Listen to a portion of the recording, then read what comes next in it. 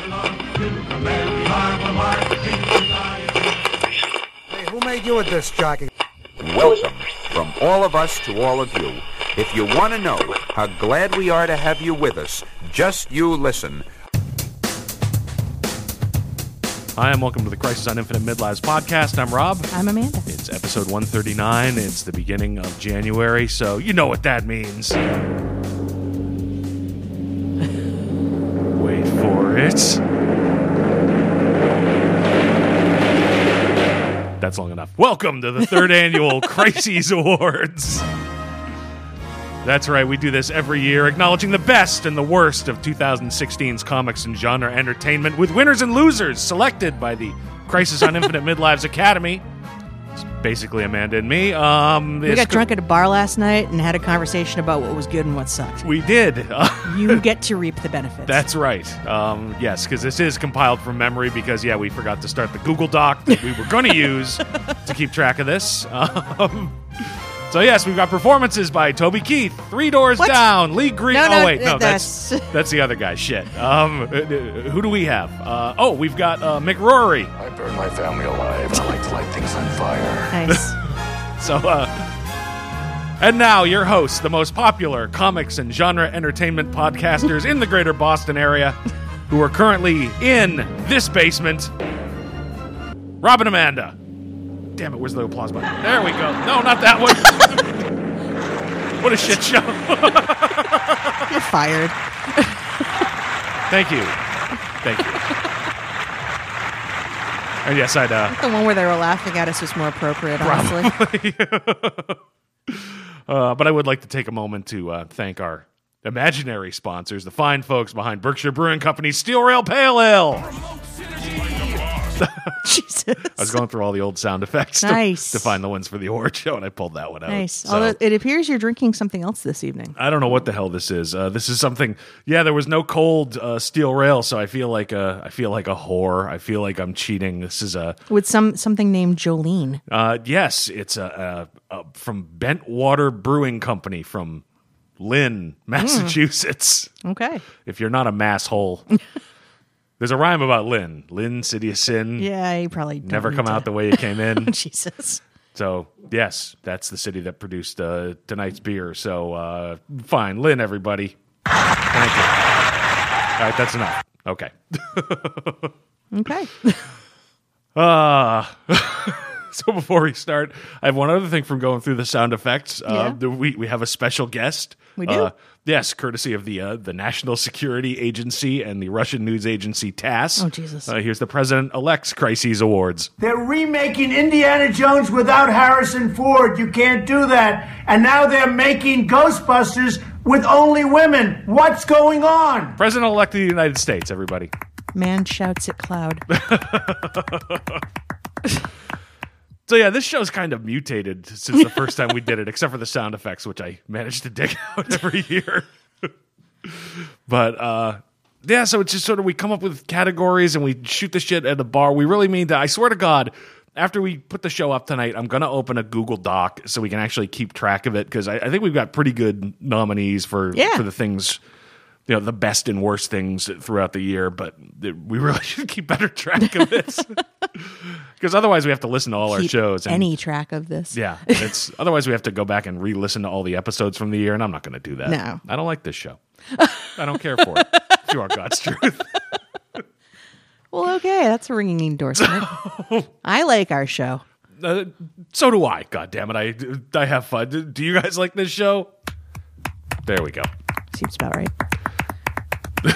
At least they're not playing us off yet. Yeah. Look, I think the most important thing about this show is I dug this out. I burn my family alive. I like to light things on fire. I'm never going to get tired of that. That's okay. So what order do we want to do this in? Whatever order makes you happy. Do you want to do it in the order I put them down when I emailed them to you? Which starts ironically with like the Best Picture nomination almost. Whatever makes you happy. All right, so let's start at a positive note. Because, when we get to the stuff I'm apprehensive about for 2017, it's as long as John Holmes' third leg. There's a lot of stuff I'm worried about in comics and genre for 2017. Yeah. All right, so we will start out with best comic series or miniseries. And I don't know why I do the timpani roll, because we each have one and then we argue about it. So yes, thank you, timpani player. Getting mileage out of weak applause. And the sad thing is I'm sitting here beating myself. So because what I should have done is said, hey, the annual Crises Awards. No, Jesus. wrong song, goddammit.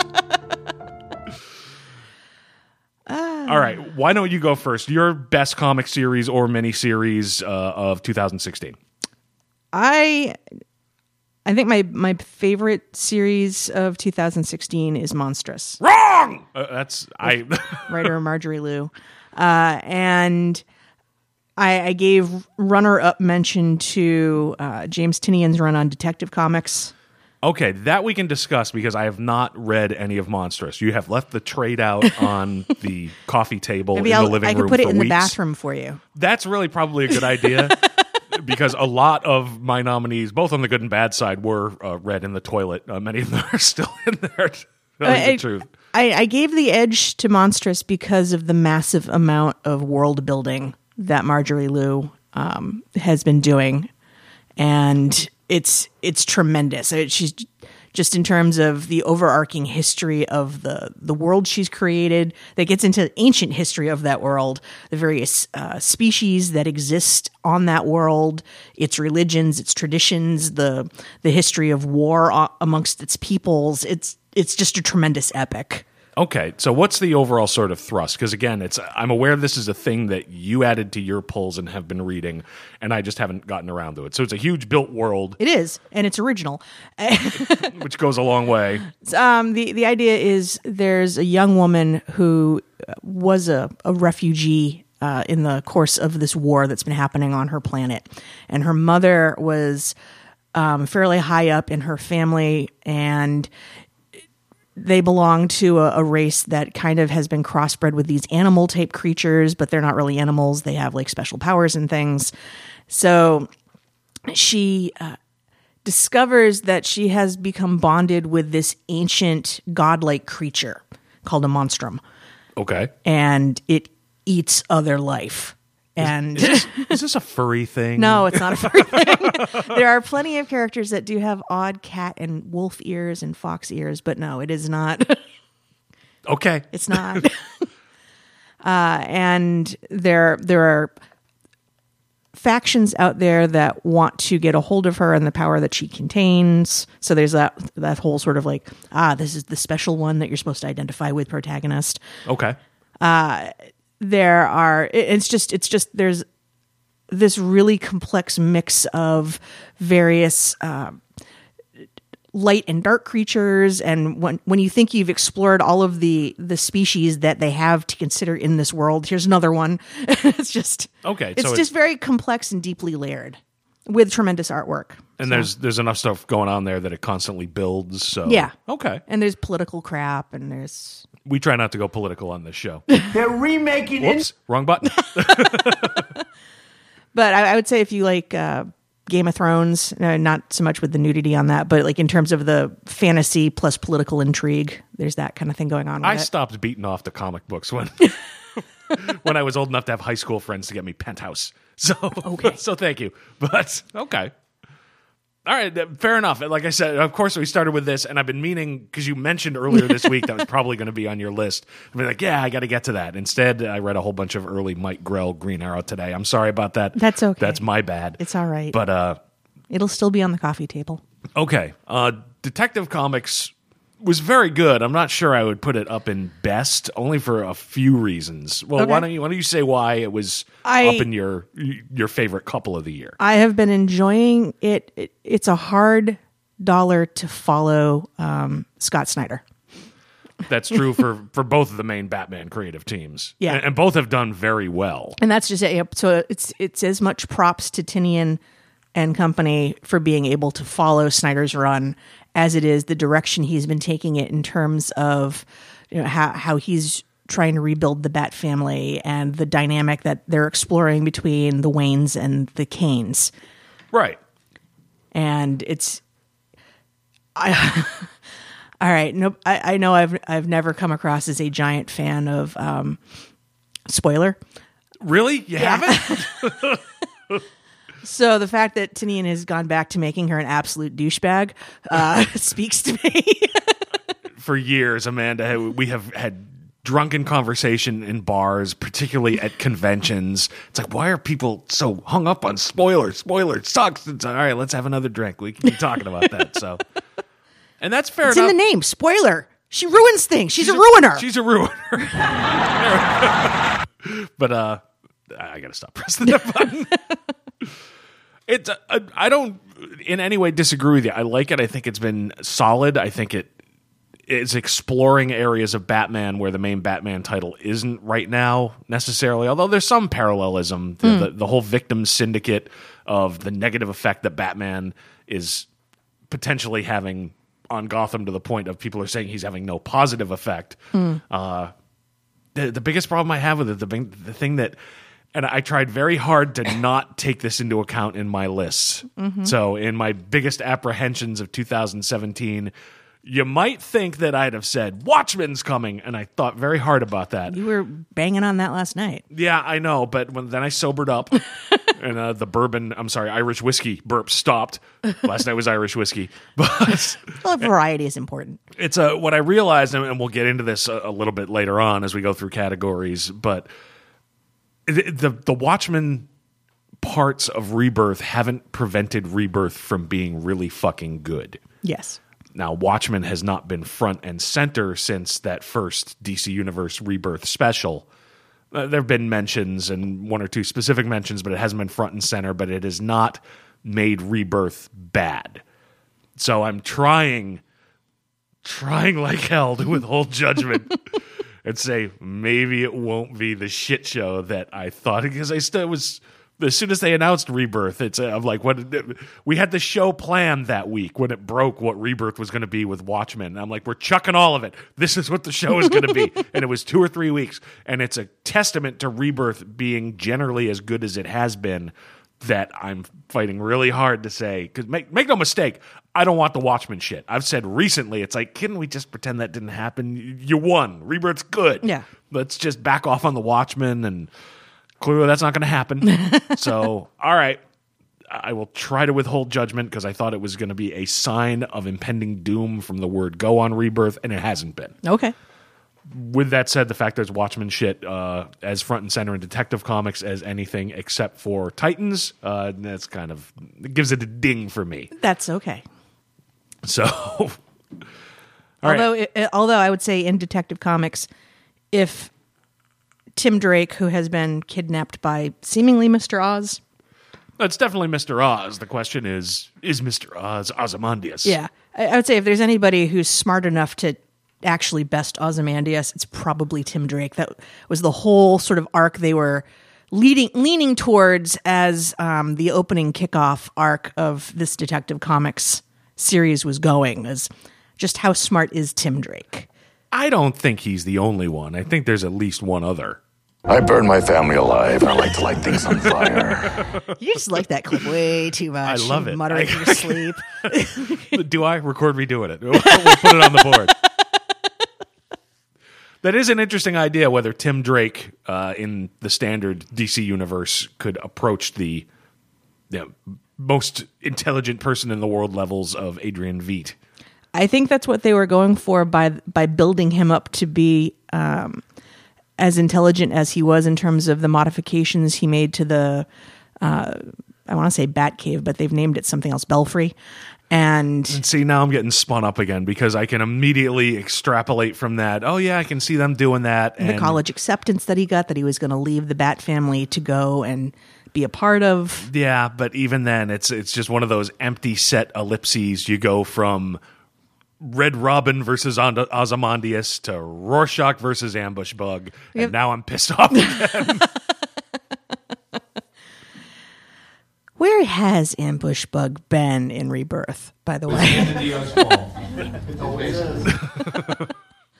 But if there was anything that was going to get Tim to change his mind on leaving the family and going off to college and instead reaffirming his commitment to being a hero, it would be something as world or universe level as taking on something like Ozymandias. Yeah, Tim Drake is too strong a character to just plug into college the way that they tried like hell to do with Dick Grayson Yeah. by putting Barbara Gordon with him back when I was a kid in the 70s Right. in Batman family, dollar novel length books where the backup story was always the teen wonder in college. Yeah.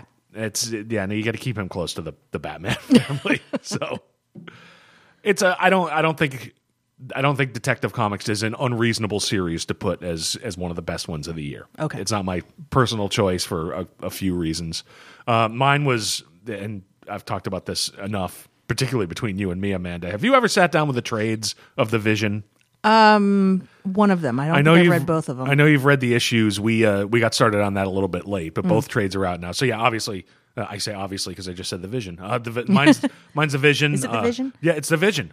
Written by Tom King, art by Gabriel Walta. What kind of parents would name their kid that? Anyway, yeah, this is one of the best miniseries of almost any type that I've read in a long time. And it's a character that I have never particularly cared about, the Vision. The Vision was in the second comic book I ever got. It was Marvel Team Up. The first one was Marvel Team Up and Scarlet Witch. Therefore, you will get the Vision in short order. So it was the next issue after that. But still, it's okay. He's Mr. Spock, only with shitty fashion sense and clashing colors and a soul gem or something. Ooh, I don't care. But yeah, this reminded me a lot of Blade Runner. It's examining what it means to be human from the viewpoint of people who are not human, completely inhuman, and the concept of family and how powerful that is, even over these not human characters. It should not have, the concept of family should not have any meaning over them. And yet I don't want to say it warps their relationship, but it shapes it, and the tragedy that ensues. And this is a full-on tragedy from top to bottom. Yeah. People wind up dead. Almost nobody learns anything, unfortunately. Well, Vision should learn, but he'll never learn that he should not take on girlfriends, wives, human or otherwise. Oh, yeah, and the final page is just like, oh, no, he really didn't learn anything from this. And it's a gut punch of an ending. And just the number of layers that are going on. The one thing I was flipping through the second trade as I was putting together my notes on this, and there's a battle sequence where Vision is battling the rest of the Avengers to get to Victor, to kill him for killing Vin. And there's this widescreen panel. I may have talked about this on the show before. A widescreen panel from the side, and you've got Vision floating above the Avengers. But situated above Vision is a billboard for a Simon Williams. Sorry, sorry about that. That's what happens when you don't turn off the goddamn antivirus. So, Rob, tell me, are we at least digital herpy free? I don't think so. It's asking me to restart the device. That's not going to happen. Oh, dear. Anyway. But yeah, it's a billboard of a Simon Williams movie. And Simon Williams is supposedly the human imprint where Vision got his personality from. But with the way it's looking, it looks like Simon looking down on the Vision who's looking down on the rest of the Avengers. And then there's another scene where Vision, it breaks into the theater where this is happening. And you've got Simon Williams as Omega, yelling from the movie screen, "I can still save you." And it's just such perfect. We've talked a lot on this show about show don't tell. I can't think of a better way of showing the Vision's humanity trying to take some kind of control, but this situation that he's put himself in, he either can't or won't. And it's really powerful storytelling with a lot of shit going on, just sort of in the background. If you want it, it's there. If you don't, it's not. That's pretty cool.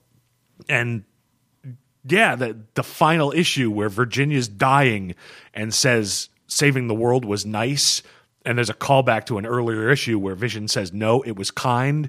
I won't bullshit you. The first time I read that, I was on the toilet.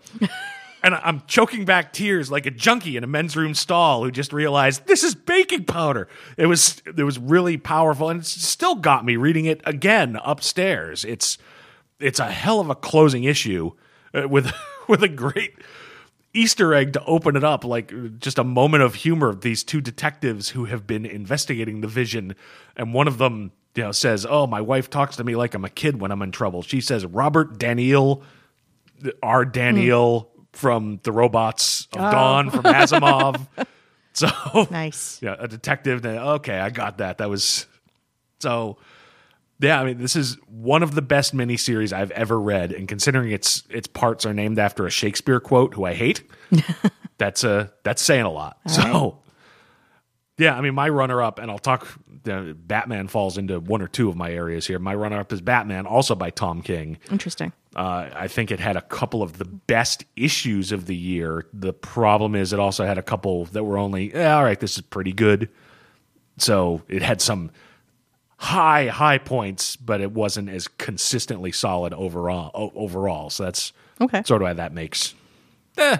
I have been more or less enjoying King's run on Batman, but as we discussed when we talked about the book previously on the show, there's a bit of an emo quality that seems to be creeping into this bat-cat relationship that's making me not invested. It feels a little too, I don't know, teen goth / emo. Yeah, we talked about that, I believe, in our first episode of December. Sorry about that. What the fuck? I pressed the button and Amanda jumped like I goosed her. I'm sorry about that. I jumped like a boss. So, all right. Anything else on best comic series or? I also, it didn't make my top two. I've also very much been enjoying Greg Rucka's run on Wonder Woman because he's been handling dual storylines. Yeah, the dealing with the aftermath of the fact that Wonder Woman is realizing, one of the few people who really realizes, yeah, particularly my story has not made sense. Yeah, for a very long time. That's been interesting. I agree with you, and it's certainly the best Wonder Woman I've read in a while. You and I have gone on record the Brian Azzarello arc as well reviewed and critically acclaimed as it generally was, just didn't work for either one of us. Yeah. After the New 52. So I'd have to go back. Yeah, I've never been a huge Wonder Woman reader. I just got the trade paperback of the first 6 or 12 George Perez issues from Crisis. So I'm not. How far back would you have to go for? That's a good Which question. is a loaded question because I'm not sure how far. A ways back. Yeah, Gail Simone maybe. Maybe. Okay. The Jodi Picoult run I think was all right. But Okay. I have to go back. Yeah, it's been good, and it's had certainly high point moments. It's hard for me to put as this is one of the best of the year, just because honestly, the story of I'm hunting down my past is working better for me than year one. Yeah. So they're both good. They're both better than Wonder Woman's been in a while. But for half of it, I can say, yep, pretty damn good. There's just been so many good Rebirth titles overall. Right. It's been a long time since I read Superman regularly. And Oh yeah, yeah. That's that's actually a very good point. I've never been really a Superman reader because it's hard to relate to a character that somehow you feel has like a better handle on humanity than you. that's true. When you talk about like the Vision, Superman's sort of the other side of that. How do you relate to Superman? Well, I too walk the earth. Anyway. I've also actually been enjoying Superwoman a lot, which was such a twist, because you think it's, this is going to be about Lois Lane as Superwoman. Nope. Yeah, it was really not what I expected, and I think it started off really strong. This latest issue, I just sort of, I haven't read it completely. I flipped through it on the toilet.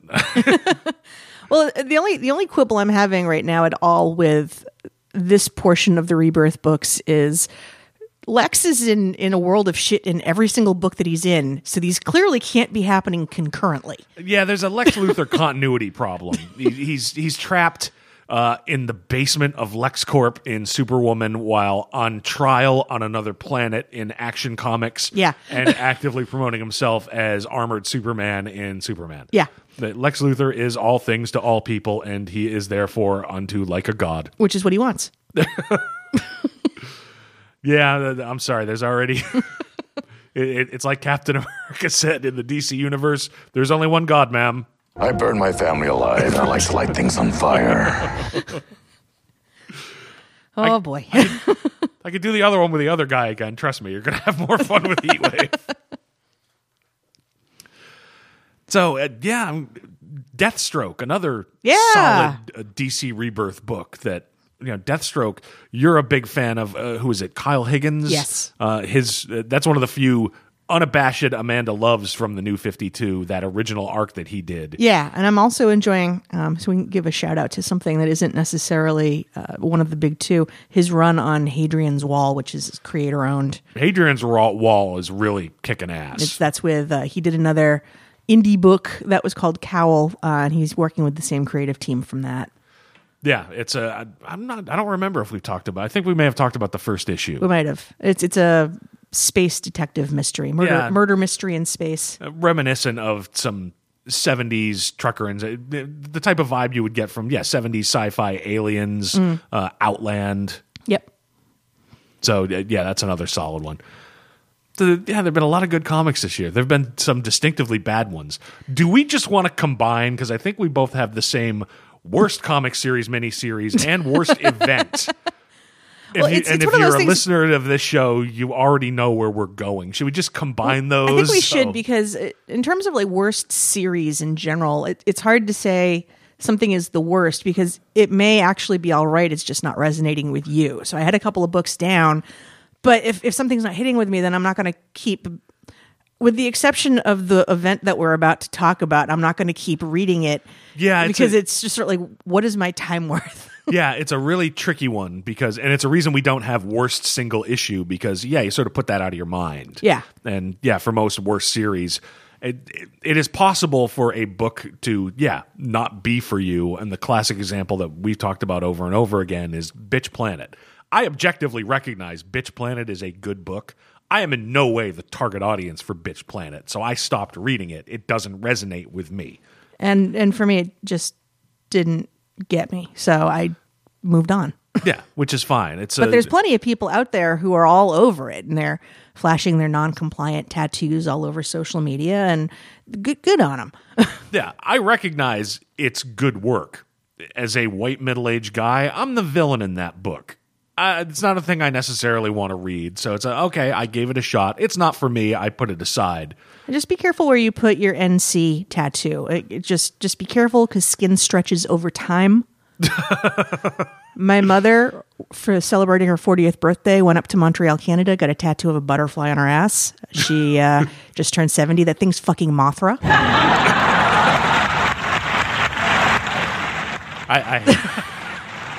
I knew a punchline was coming. Let's just put it that way. Just be careful with your tattoos, kids. That's all I'm saying. I know. I put my non-compliant tattoo on my wang. Right now it's NC, but I put non-compliant plus my serial number and the planet I'm serving on. Oh, Jesus. Thank you, folks. Dick joke for Bitch Planet. You subversive motherfucker. I'm the worst person in the world. Oh, wait, I'm not. I burn my family alive, and I like to light things on fire. Anyway, another example, because I know you were thinking about it, was Insects by Marguerite Bennett. Yeah. It's clearly a book for queer women. I read it, and I'm like, this doesn't speak to me at all. I like Marguerite Bennett as a writer, so I'm willing to say there's probably something here that I'm not getting because I'm not the audience. I put it aside. I'm not willing to say it's awful. So it's, when it comes to worst issue, it's a hard thing to say. It's the same thing with worst series, because most of them, for all I know, Insects is a staggering work of personal genius. I didn't continue to read it. Yeah, I also put on my list Mother Panic, because I read it when it was Huntress. Like, a rich girl who wants to avenge her father's death. Yeah, I read it when it was Huntress. Yeah, I don't think I had as negative a reaction to that as you did. Make no mistake, I think that's probably the weakest of the young animal books. Some of which I'm really enjoying. Yes, I mean it may get better, but somewhere between that and the going out of its way to be edgy artwork, that it felt like it was trying too hard. Yeah, I do think that's the weakest of what we said. My God, if you told me that I'd legitimately look forward to Cave Carson Has a Cybernetic Eye, that I picked up going, let's get this out of the way when the first issue came out, and I'm like, holy shit, I really enjoyed this, I would have laughed in your face. So Gerard Way really wants to be Grant Morrison when he grows up. he does, but you know what? There's nothing wrong with seeing a good imitation show now and again. And at least Cave Carson, okay. It's a good enough imitation. I'm enjoying it. Look, Grant Morrison wants to be Alan Moore when he grows up. He's going to have to grow some hair. I know. It's you go far enough down the line, and it comes back to Shakespeare, which means I hate everybody. I just hate all writing, apparently. So, I mean, do we want to, because I think we've got the same worst series, worst event. Yeah. Let's get those out of the way. And yeah, you're listening to the show. You know what we're going to say. It's a Civil War II. What a fucking shit show. I want to say from top to bottom, it was some of the David Marquez art was kind of pretty. It was nice to get the Andrea Sorrentino, Old Man Logan cameo in, I think it was issue 7. All it served to do is make me very angry. That's the entirety of, like, if they wanted me to Hulk out like Jennifer Walters, okay. They don't want you to do that because they've changed how she fucking hulks out. I know. Because of that fucking series. Because of that series. It's. I tried to look forward to it. I really did. I thought there could be some interesting treatise on the nature of free will, and there could be some real metaphysical Philip K. Dick kind of shit. No. And instead, we just got Captain Marvel's a pain in the ass and a fascist, and seems to have seemingly no repercussions for that. yeah, it comes out of it smelling like a rose and a hero as founding Avengers die around her, and I mean, the rule of law is a joke. yeah, there are some choices happening in Marvel right now. Some of them are interesting. Some of them, they better bear out some fruit to make it worthwhile. Captain America as a Hydra agent, there needs to be a real payoff to that. There definitely does. Otherwise, you're just fucking around going, oh, look, America's greatest hero is actually a tool of the alt-right. There will be a pet. What are the teasers that came out this week?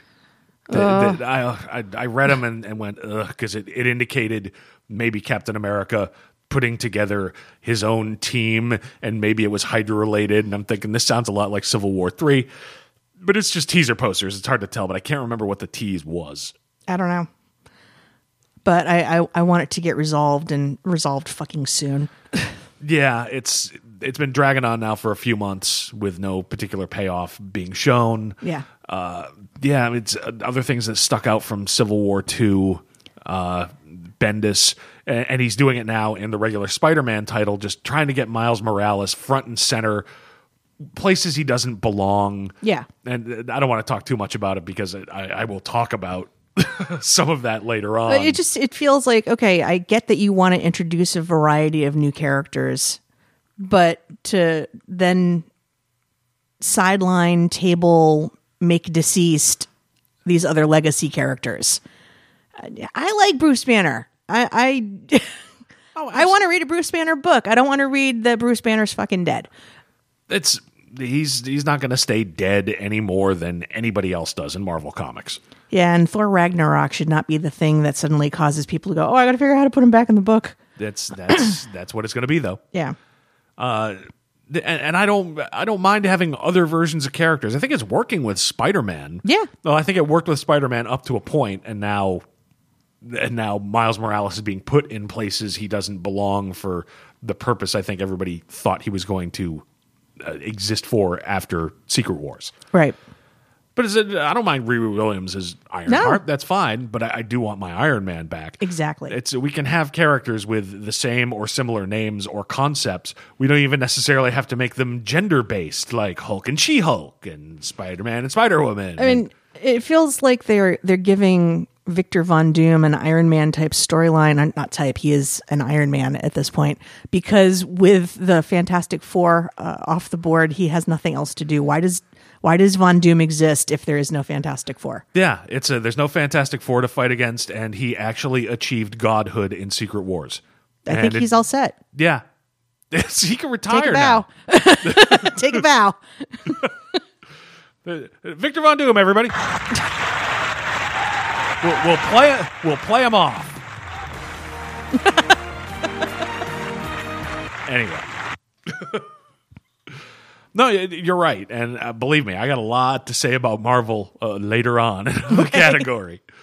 But yeah, it's Secret Wars 2. It I don't want to say fatally damaged Captain Marvel because they did similar damage in Civil War 1 to Tony Stark, and they were able to retcon it, basically.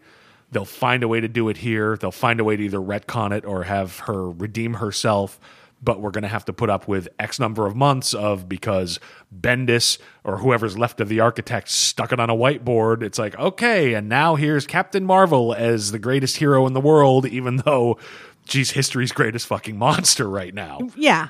I mean, and no awareness of the fact that her choices were completely wrong and evil. Just none. Yeah, no, it's I work really hard and I'll continue to work as hard as I can, and it's okay, but Yeah. the Hulk dead, Hulk dead. Iron Man seemingly dead. Hawkeye self-imposed exile, Yeah. War Machine dead, Yep. She-Hulk damaged. Damaged. Damaged. Like the one really competent Hulk damaged. Yeah, and it went on and on and on. It's just because it was late and crossed over to everything else. Yeah. Yeah. It's look, we have whipped on Civil War like a redheaded stepchild on this show for the last 8 months. Yes. Because that's how long it fucking went on for. I'm not sure how much more we need to say, but it was awful. It was a terrible mistake. It's the biggest black mark against Brian Michael Bendis, who I like, that I can think of in recent memory. Yeah. Marvel needs to start digging out from under this, and I'm not sure they're capable of it right now, but we'll talk about that. Yeah. Then, short of completely rebooting themselves yet again, I don't know how they're going to fix this. And that may be coming. Yeah. Okay, we'll talk about Marvel as we get to another category. Okay. All right, so then we can move on to best comic event. Well, I mean, how many events were there this year? I had to think about it. So we've got Civil War 2, also within Marvel, the Spider clone conspiracy. Yeah, which sure as hell isn't going on at this point any of my best lists, even though it's still ongoing. Rebirth. See, I don't think Rebirth is an event. Okay. So how many other events are there?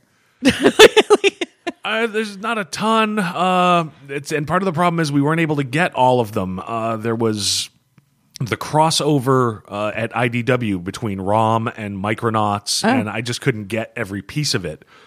For good or ill, I have not put ROM on my pulls yet. So, and it's popular enough at our local comic store that it's gone a lot. So I have been getting Micronauts, but it's also, I don't care about what else is going on there. Mask, and the IDW has a bunch of licensed properties they all tried to put together. So yeah, they at least had that. So that's one non-Big 2 event that went on. Yeah, I mean, that's why I put, did you have one listed? I put down Rebirth, if only because in the face of how bad Civil War 2 was, the fact that DC's relaunch came out around the same time only served to make it look that much better. Yeah, see, I put that there weren't any best because I really don't consider Rebirth an event. I can see why you did. I can see why a lot of people do. It's got all the trappings of events at face value. Every book's got Rebirth on it. Mm-hmm. There was a big, at least they tried to make it a single big precipitating event. But the problem is, as a way to wipe the slate clean of New 52, it was fine. I don't think it's an event because there really was no single precipitating event. We did get the return of Wally West. But also going on around that, we had over in Lois and Clark, the return of the post-crisis Superman.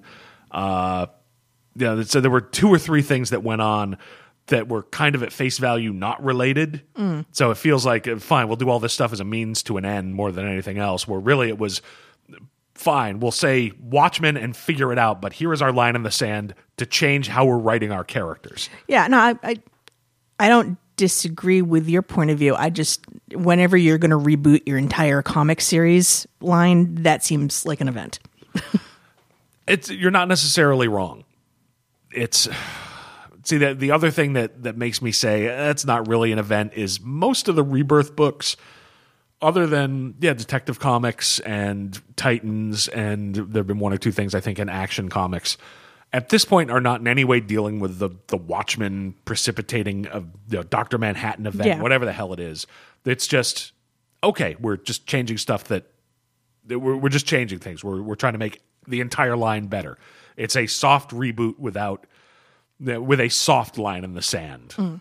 So, as an excuse to change the storytelling, I think it's an event, but it almost feels like it's not an event because it may be as simple as it was born out of panic. It's like, oh, we're tanking. We have to do something. We need to reboot, but we don't think fans will put up with another, okay, and here's the explosion where everything's different.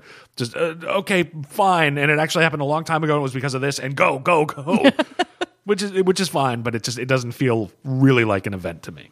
Okay, that's valid. If I had to pick one that I put down, and it's certainly not great, but Justice League versus Suicide Squad. I've been enjoying that. It's not resolved. It hasn't resolved yet, though. It's still sort of ongoing. Right. That was part of why it's like, all right, if I have to pick one, and even then, it's more entertaining than wow, this is exciting and changes everything. The main thing is it's on time.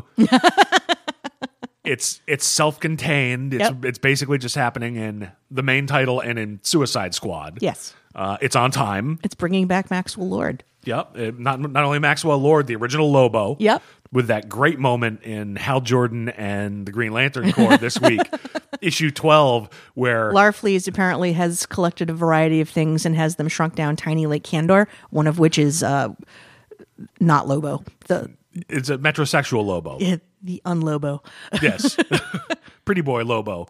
And they're trying to smash all Larfleeze's stuff to make him angry that he's losing his collection. And as soon as Guy Gardner goes for it, Hal Jordan says, no, why don't we leave this one on the shelf? So that was a great... So yeah, it's Maxwell Lord, although villain Maxwell Lord that we've had ever since, Stand the Dio's fall. going into, was it Countdown to Infinite Crisis? Yeah. I'm not a fan of that. Max was a big goof. He was the head of Justice League International. He's a funny guy with powers that he couldn't understand, and sure, he was trying to make a buck, but in this iteration, he's been brought back as an odd mommy's boy. Yeah. So I don't need that particular Maxwell Lord, but hey, fine. Better this, I guess, than head of Checkmate or whatever the hell he was doing. Yeah. What else? It's on time. It's on That's Is it on time? It is. I hear it's on time. It's also it's really beyond introducing the idea of maybe there was an earlier Suicide Squad. It's not trying to change the world. Yeah. It's a punch up, and it's going to lead to bringing a few extra characters in, some of which to stick in Justice League of America. So it'll bring a few characters back to make them available, but it's not trying to change the world. It's also on time. Is it on time? It's on time, and unlike Civil War II, yes, Amanda Waller is a fascist, but she was always a fascist, so that's okay. Well, and that's the other thing that's nice about the Rebirth soft reboot. We have the real Amanda Waller back. Yes. And I think most importantly, it's on time. It's coming out week by week by week. We're going to be done in a couple of weeks. Boom. Done. All set. But it's at the same time, it's not great. It's okay. But compared to some of the other stuff, okay is a fucking triumph. Go Rob Williams and everybody else involved in this. God bless you. All right. All right. Anything else on that, or should we? Next one I got is best single issue. Yeah, we can talk about that. Okay. We don't really have a worst single issue because we talked about if something's the worst, it falls off our alcohol-ridden spongy brains. Yes. As it should. Part of me always feels a little guilty when it's like, all right, let's do the worst of. Let's do the things we're most apprehensive about, the most disappointed.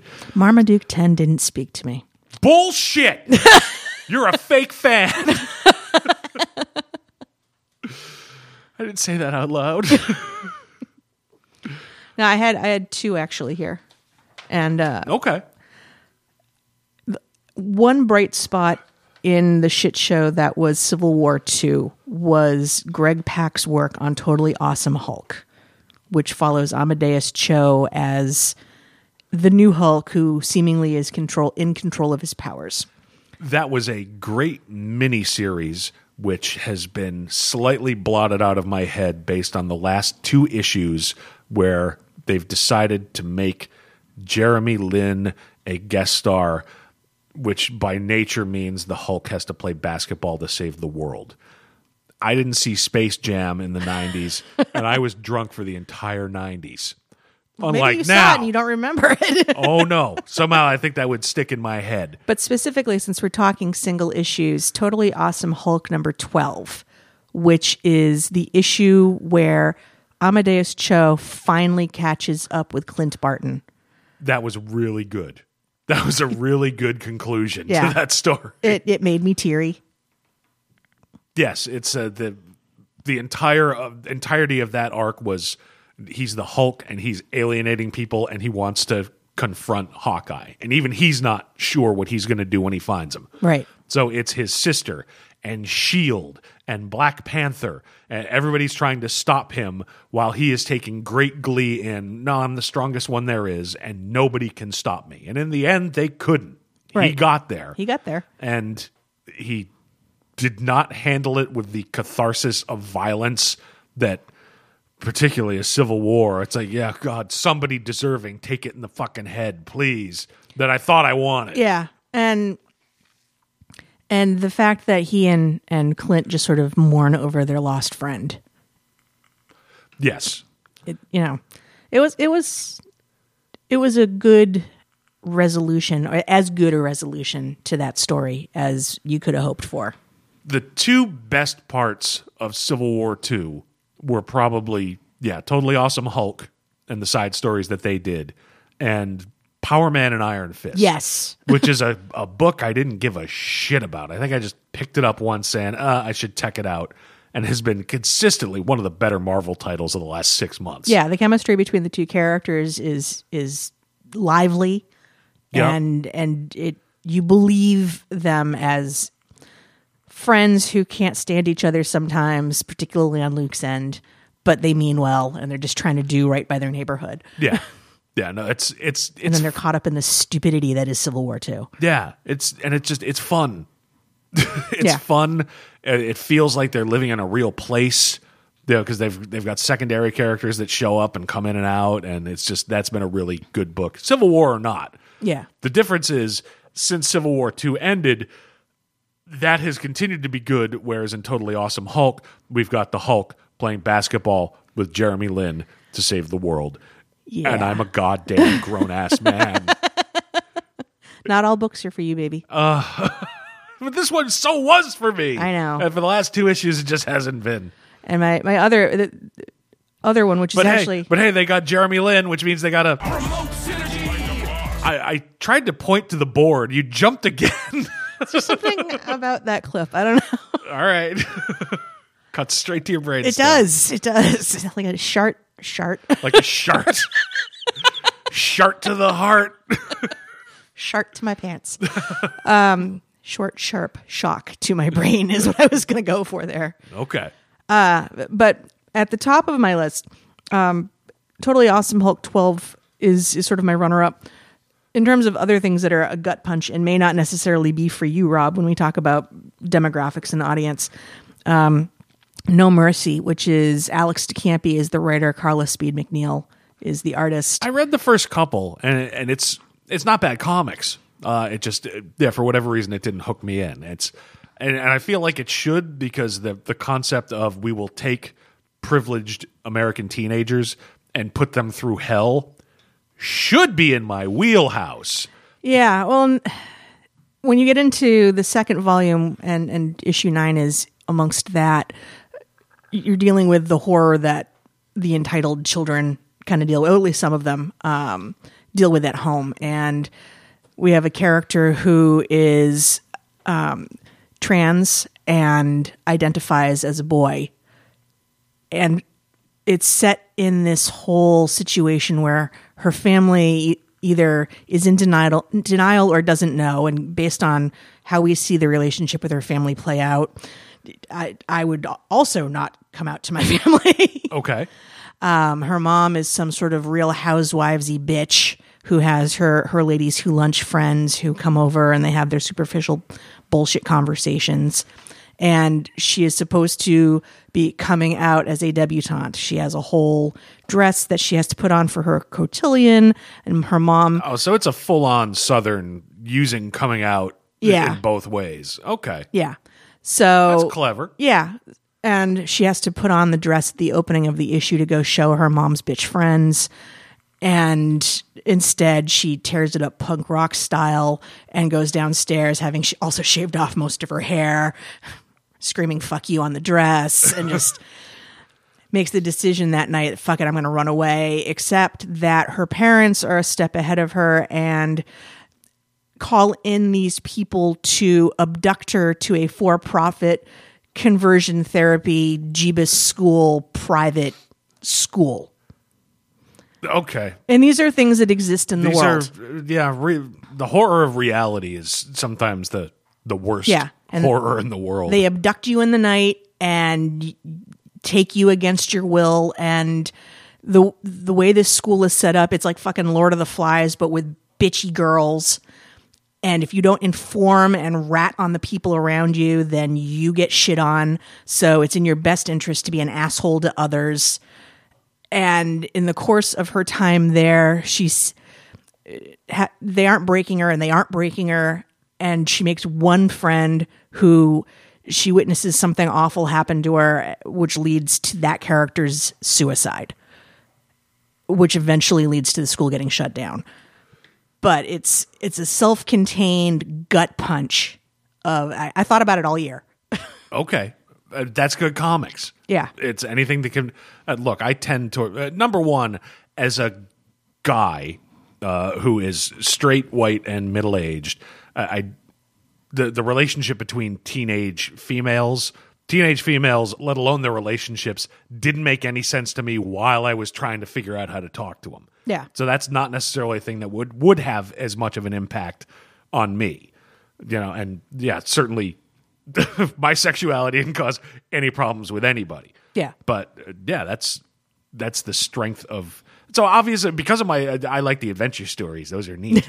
But something like that, yeah, I can see that having a huge effect on somebody. Yeah, and at the end of it, there's a roll call of names of teenagers who died in schools or facilities like that. Schools like that don't solve that kind of family problem. Only one thing does. I burn my family alive, and I like to light things on fire. I don't mean to make light of you're talking about this, but No, but I'm a born comedian, and I can't leave a joke alone. It's, I thought about it. I'm like, what book would I pick? And I'm like, the entire year, I can go back and I can name the issue number and like everything about it without having to go back through my notes because we read so many damn things. Oh, yeah, and at this point, most of this year's books are just unsorted in long boxes, so you went and bought it again on Comixology to make sure you could reread it. That's dedication. I somehow didn't realize that Comixology had been bought by Amazon. Now I can just get it through my Amazon Prime account. That's dangerous.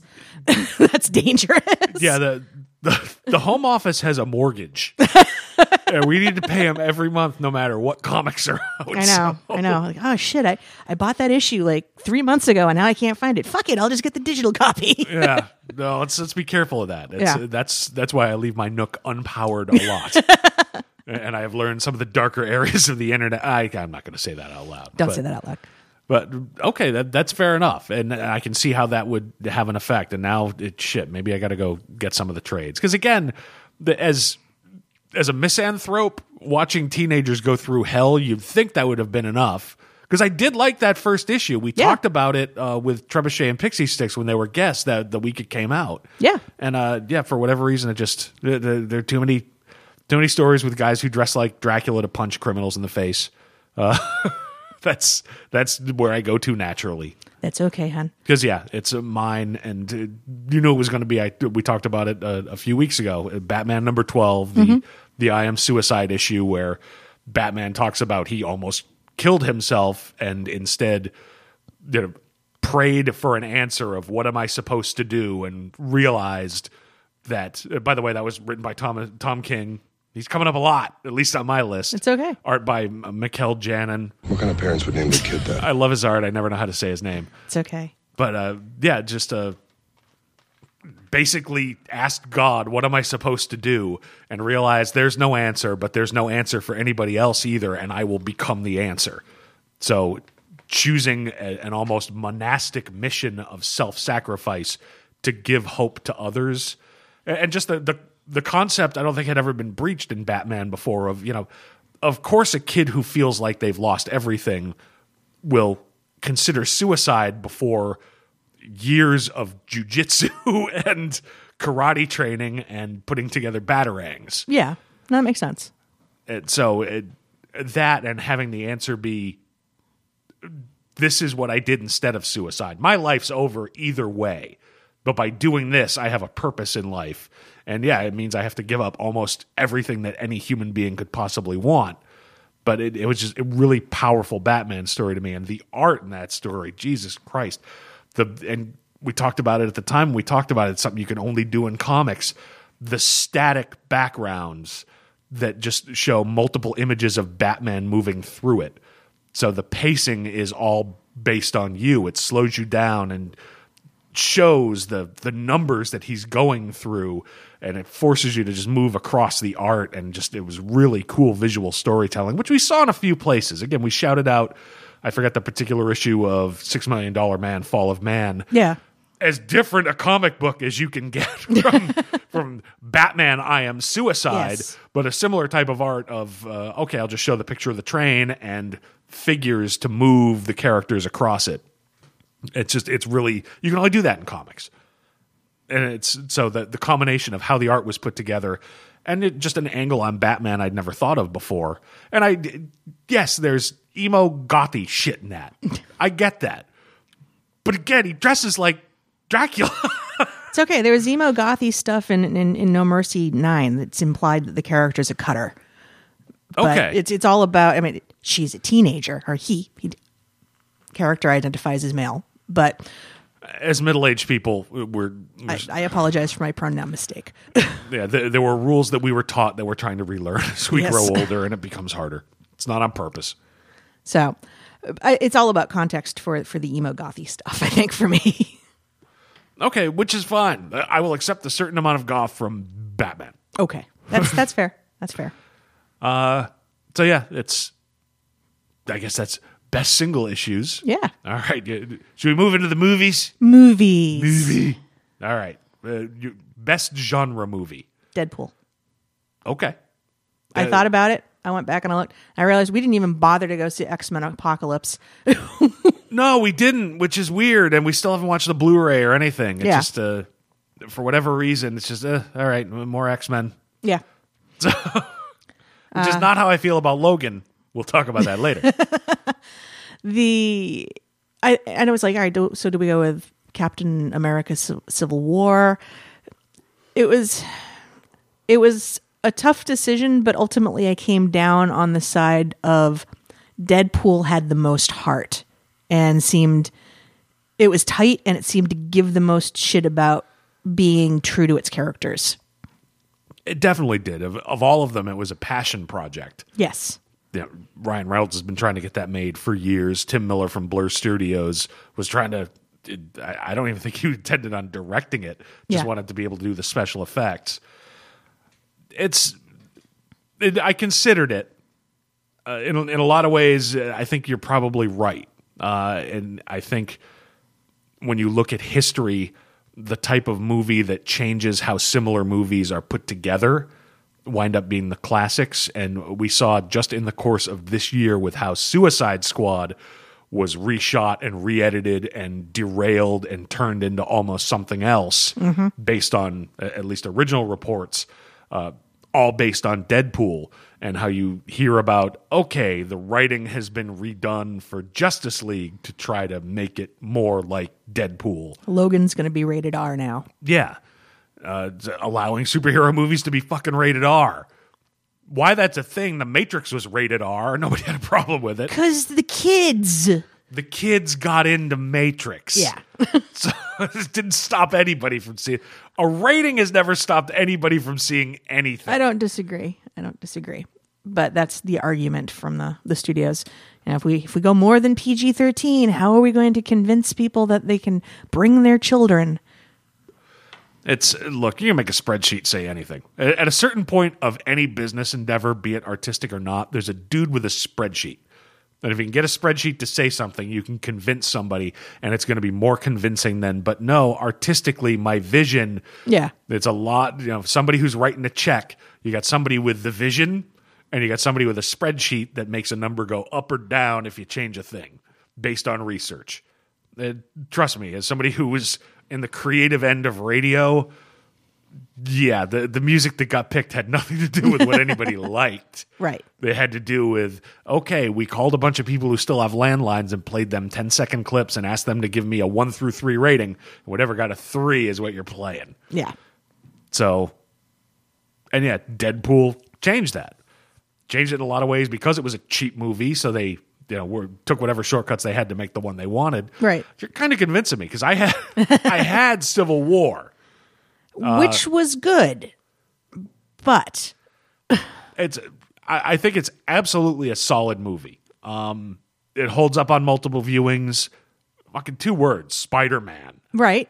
Technically 1 hyphenated word, but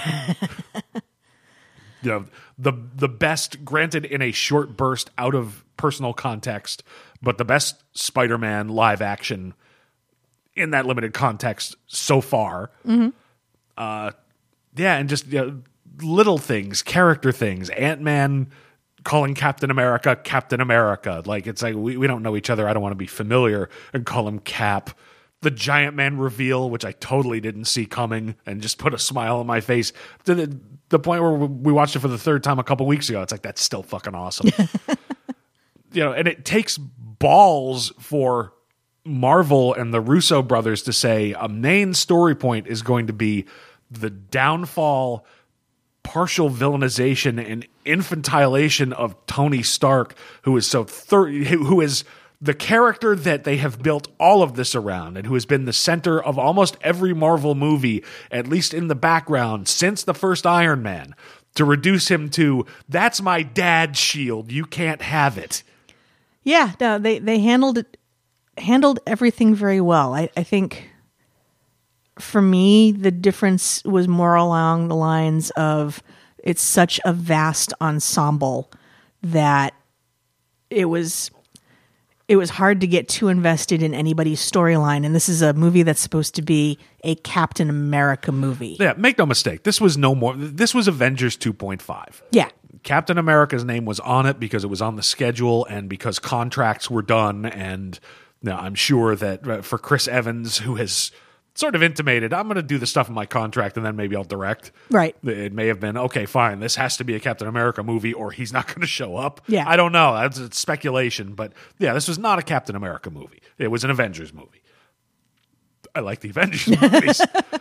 But again, and the Russo brothers have been, I still think my favorite Marvel movie is probably Captain America Winter Soldier. Mm-hmm.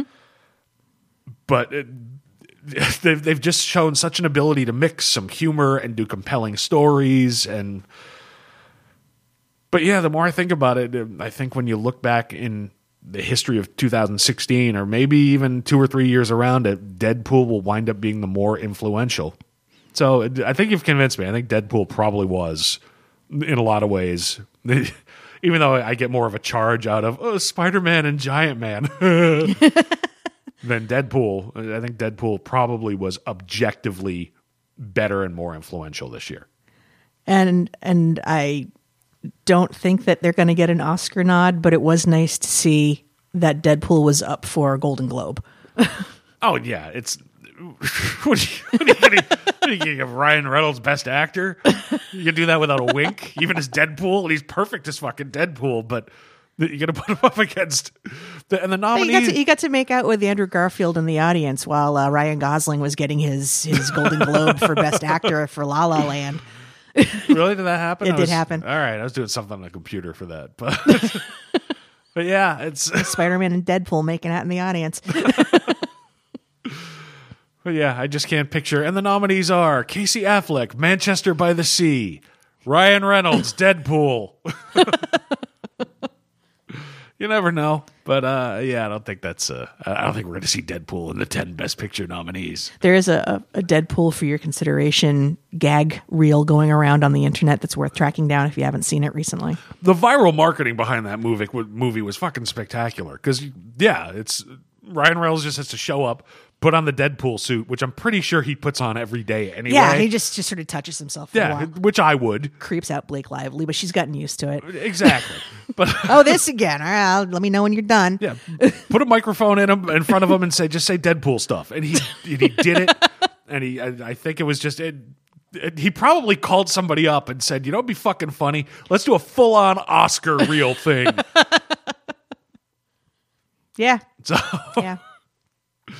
I didn't get any audio from that That's today. Okay. That's all right. Oh, wait, did I? I burn my family alive. I like to light things on fire. I don't think that was Deadpool. I don't think that was Deadpool. Something else. That's not Deadpool. All right. Worst genre movie? Batman versus Superman. Yeah, and that's hard for me to say because I had high hopes for it. I really did. Plus, I think I hold it in higher favor still than most people do. If we could get our friend of the show, New York comedian Benari Polton on, if we could get him in the room, he'd throw things at me. Yeah, he would. He knows hand-to-hand combat, and he would beat me unconscious. But even though I think more kindly of it, I think objectively it was just the weakest of the year. And I think the ultimate cut on the Blu-ray makes it better. The problem is it still doesn't make it really good. Yeah, and it's cast sort of a taint over the rest of the DC cinematic. You're 12. Over the rest of the DC cinematic universe, it makes it very hard to get excited for Justice League. It makes me worried about Wonder Woman. Yeah, I'm less worried about Wonder Woman because I was going to talk about this later, but I don't know why Zack Snyder is still doing this. He's never made a really good superhero movie. And I got a soft spot for Watchmen. Yeah.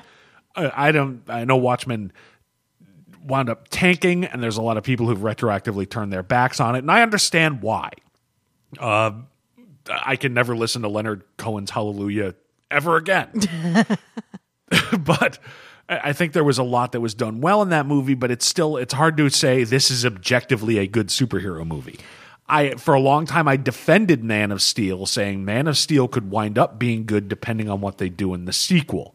For everybody complaining, Superman would never kill a guy in cold blood, I could accept it as long as we learn in the sequel that he said, okay, that was my worst moment, and now I'm going to live up to this new ideal no matter what happens. And instead, we got Superman kicking the Batmobile saying, this is mercy. Yeah. It's okay. No, it turns out Zack Snyder really doesn't know shit about Superman.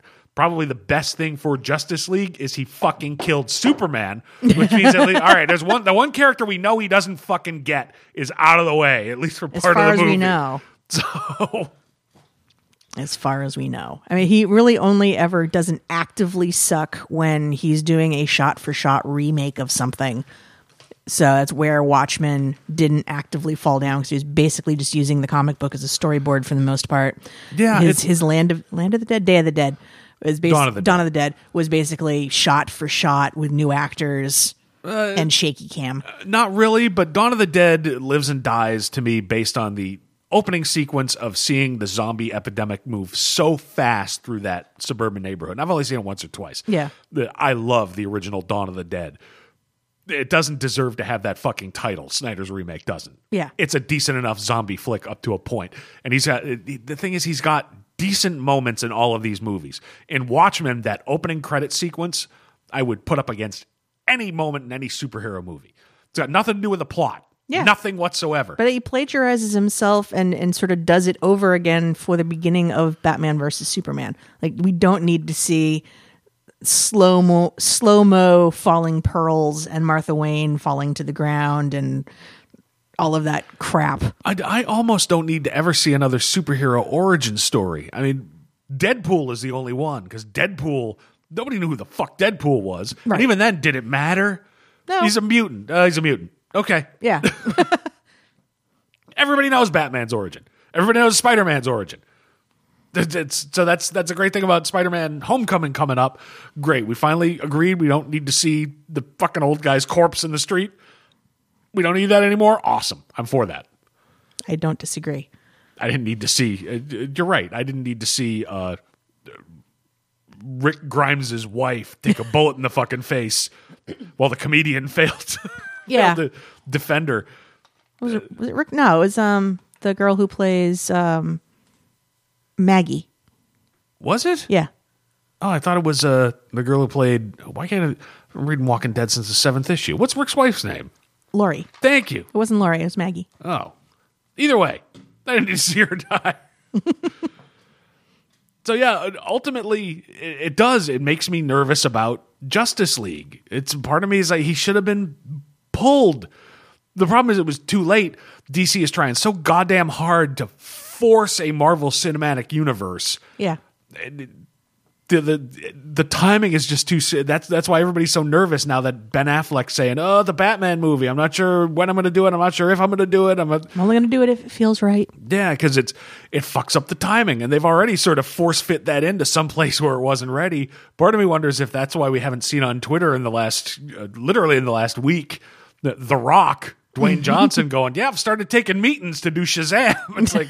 All right, well, if you can't get Batman, what's next in the pipe? Shazam. Oh my God, if I'm the head of WB, I'm like, Shazam, the one with Mentor and Actually, the party he had van from something out. the 70s. He had something out in the last week or so where he was talking about Black Adam. Yeah, he started taking meetings with Jeff Johns. I want to, for fuck's sake, it's Justice League. I want to be excited about it. I want to be nervous about it, and I don't want to be nervous about the entire DC slate of heroes living or dying based on whether Zack Snyder can finally put together a really good superhero movie. No, particularly when now the notes are coming, make it more Deadpoolish. I mean, the Comic-Con footage that came out, the jokes that were shoehorned in there to show there's a sense of humor about it finally.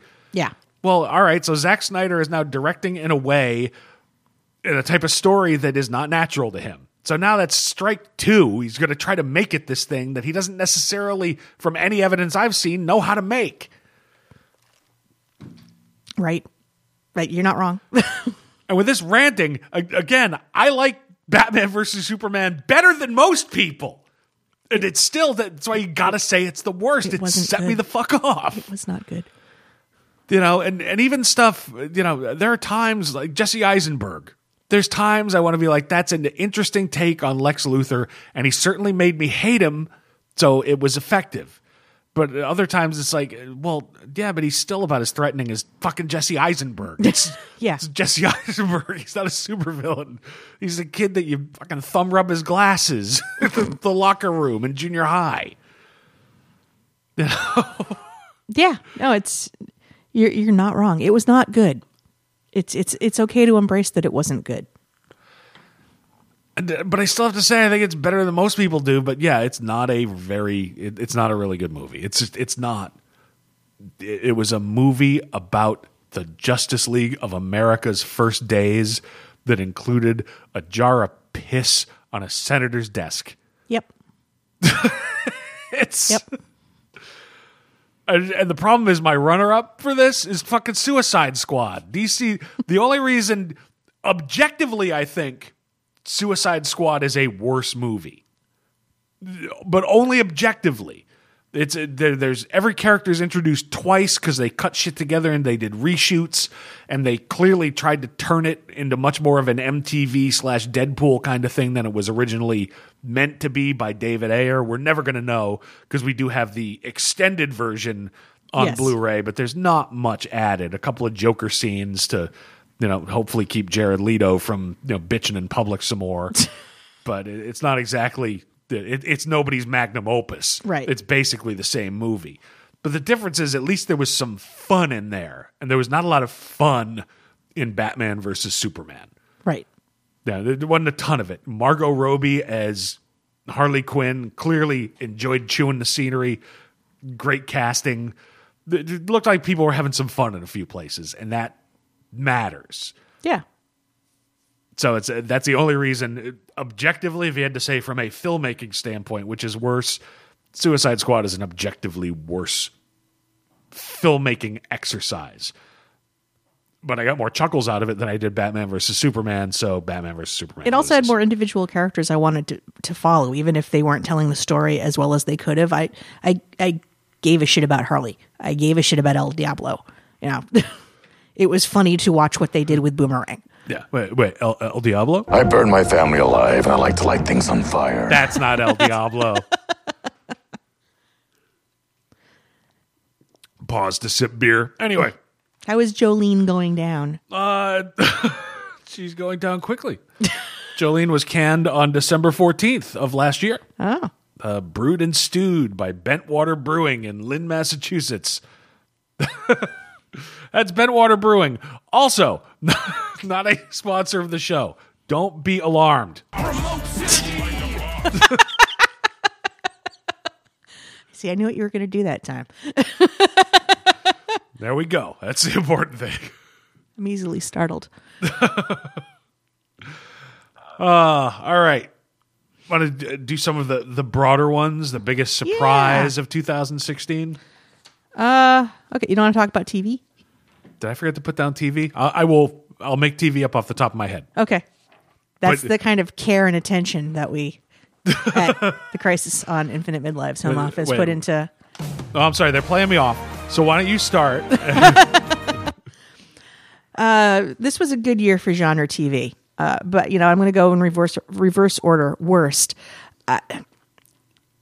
Again, it's hard to say something's the worst if you have stopped watching it, but I would say there's probably a reason I am not watching Agents of S.H.I.E.L.D., Gotham, or Walking Dead right now.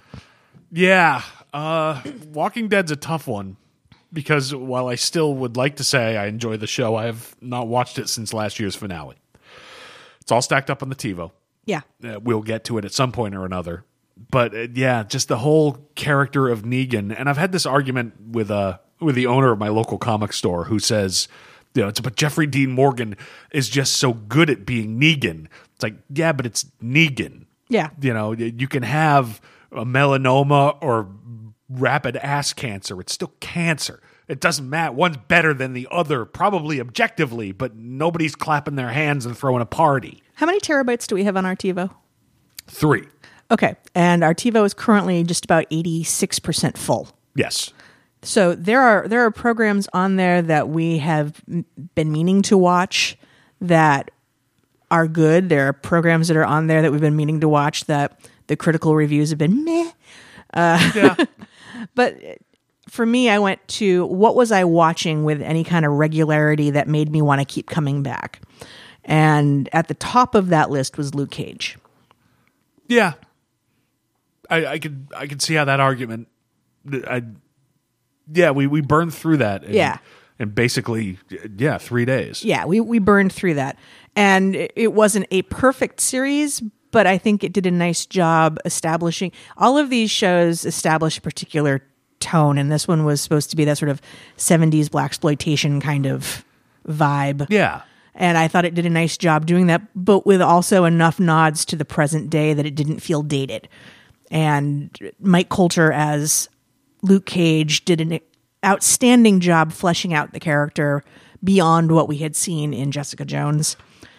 Yeah, look, the man said "Sweet Christmas" at least 3 times without breaking up. Yeah, that's good acting. Yeah, if you can believe a man say "Sweet Christmas," yeah, he should have the Emmy for your consideration. He should have the Emmy. Ryan Reynolds should have the Oscar.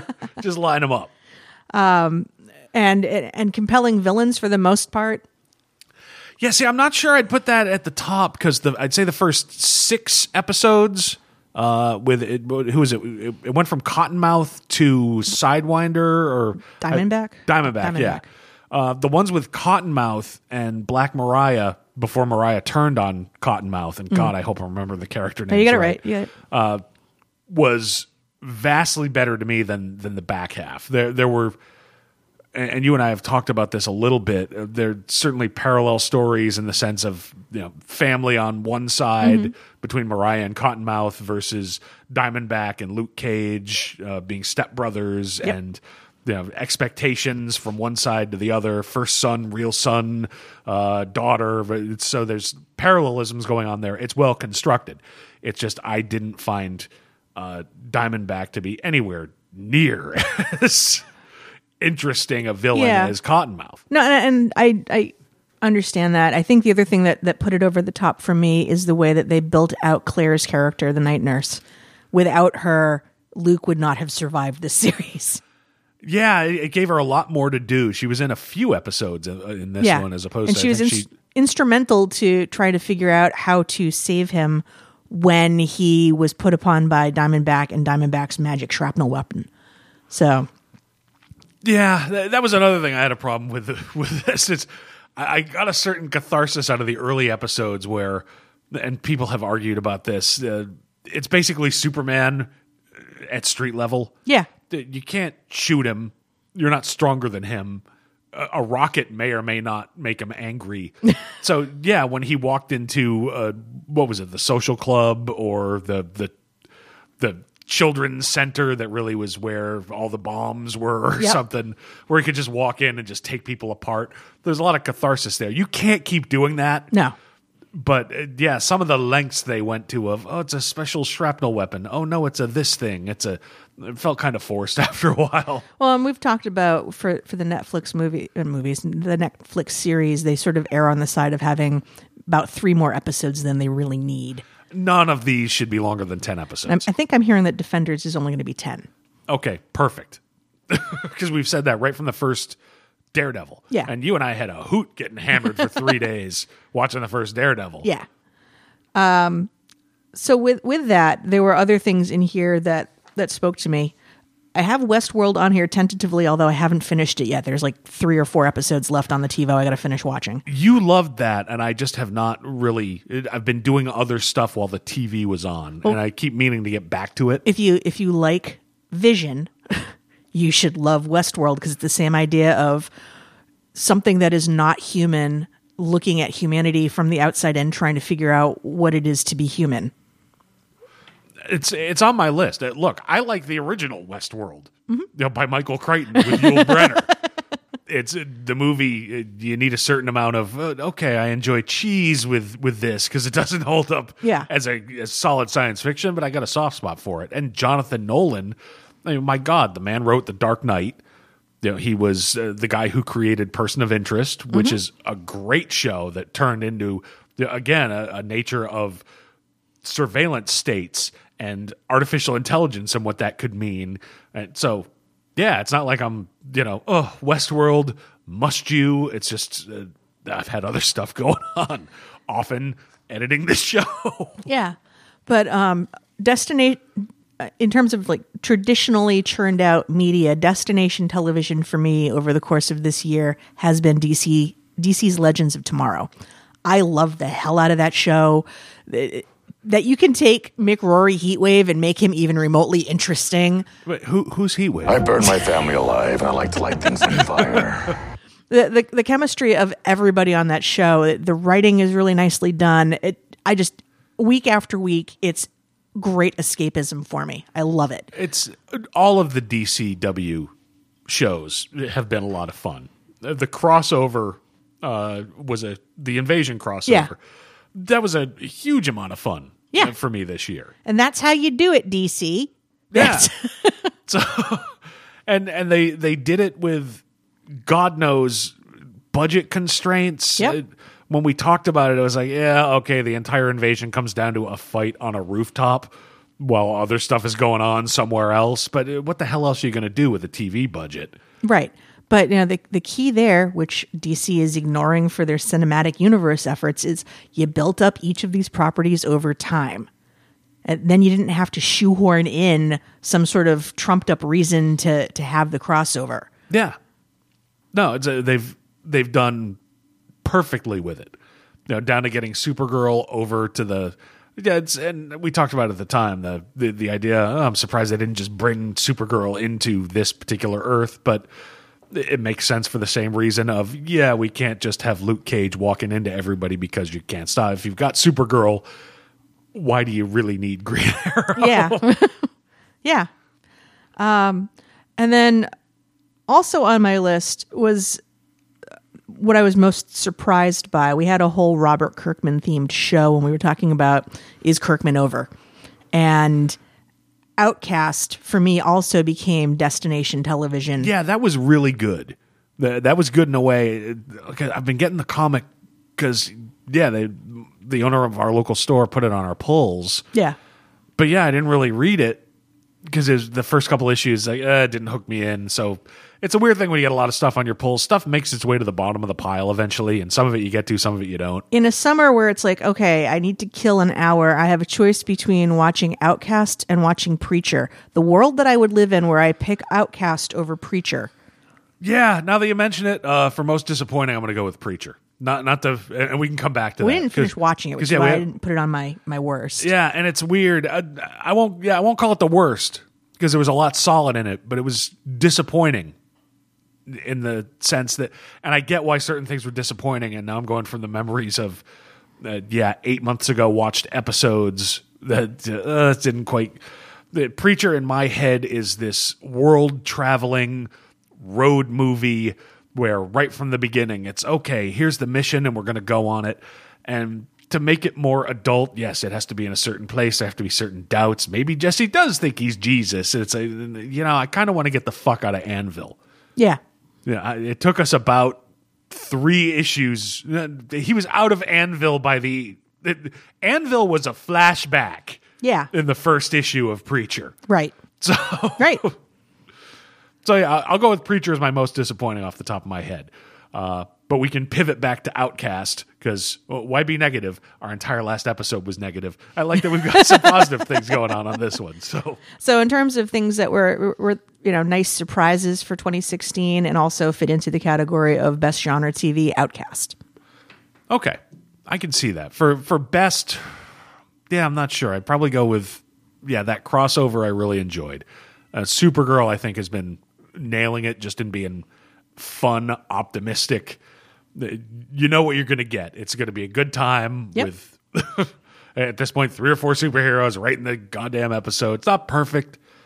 Yeah, the whole Jimmy Olsen / who's the Toy Man's kid? Win Scott. Thank you.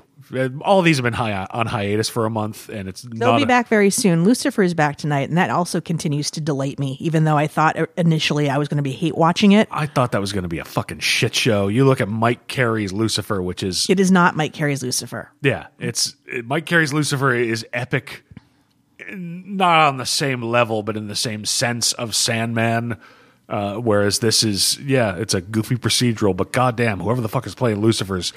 It's like, what scenery would you like me to chew? Because I'm hungry. Yeah, I only watch it for him. Yeah. and Sex Bot's on there from Galactica, but... Trisha Helfer. Yes. She's playing Lucifer's mom. Clearly I have not poured enough beer on my brain if I can pull that name out of my ass. But I mean, it's not perfect. It's not going to make you any smarter, but it's fun. And at this point, considering the disappointments... in the comics world in terms of trying to find escapist things that can take your mind off of shit for a while, I will look at what do I have as my destination television that can just make me not think about the world. Okay. Fair enough. That works. Okay. All right. Unlike me, who like, what? We had a TV category? Shit. Well, half the time I'm watching television, you're usually doing something like editing the show or trying to update the Facebook page for the Crisis account. Yeah, I haven't been doing all that well with that either. So, all right. So now do we want to move on to the broader ones? Yes. All right. So biggest pleasant surprise of 2016. Well, I mentioned Outcast. So also within the television category, Ash versus Evil Dead, which could have been hokey as shit because it's not like the Evil Dead movies. Sam Raimi are known for having high quality special effects. Yes, or coherent plots. So, Ash smash things. Has chainsaw on hand. Next. Yeah. Where can we put the car in this episode? There you go.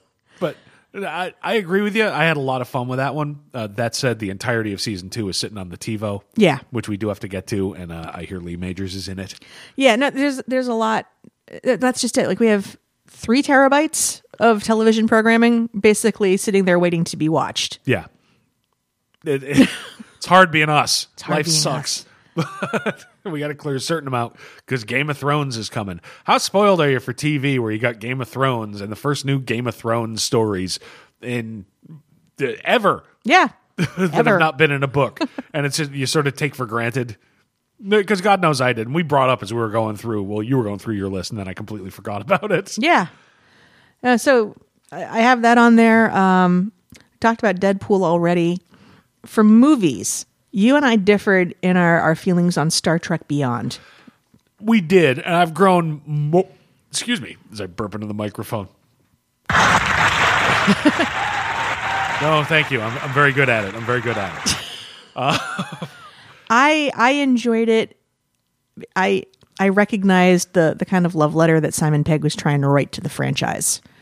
And I was delighted to see that it actually played even better on our home theater than it did in the movie theater. And I think that helped with me because I bought it on Blu-ray because you really loved it. And I thought it was okay.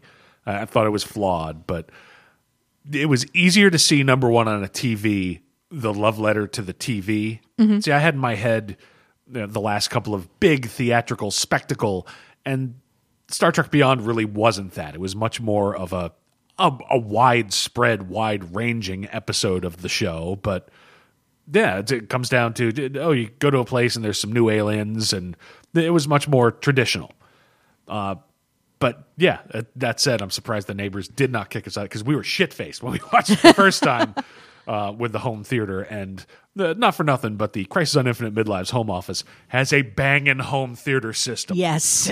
And when it got to the scene where they played Sabotage to disrupt the enemy ships. Yes. Amanda was grabbing for the remote and stabbing the button. Turn it up.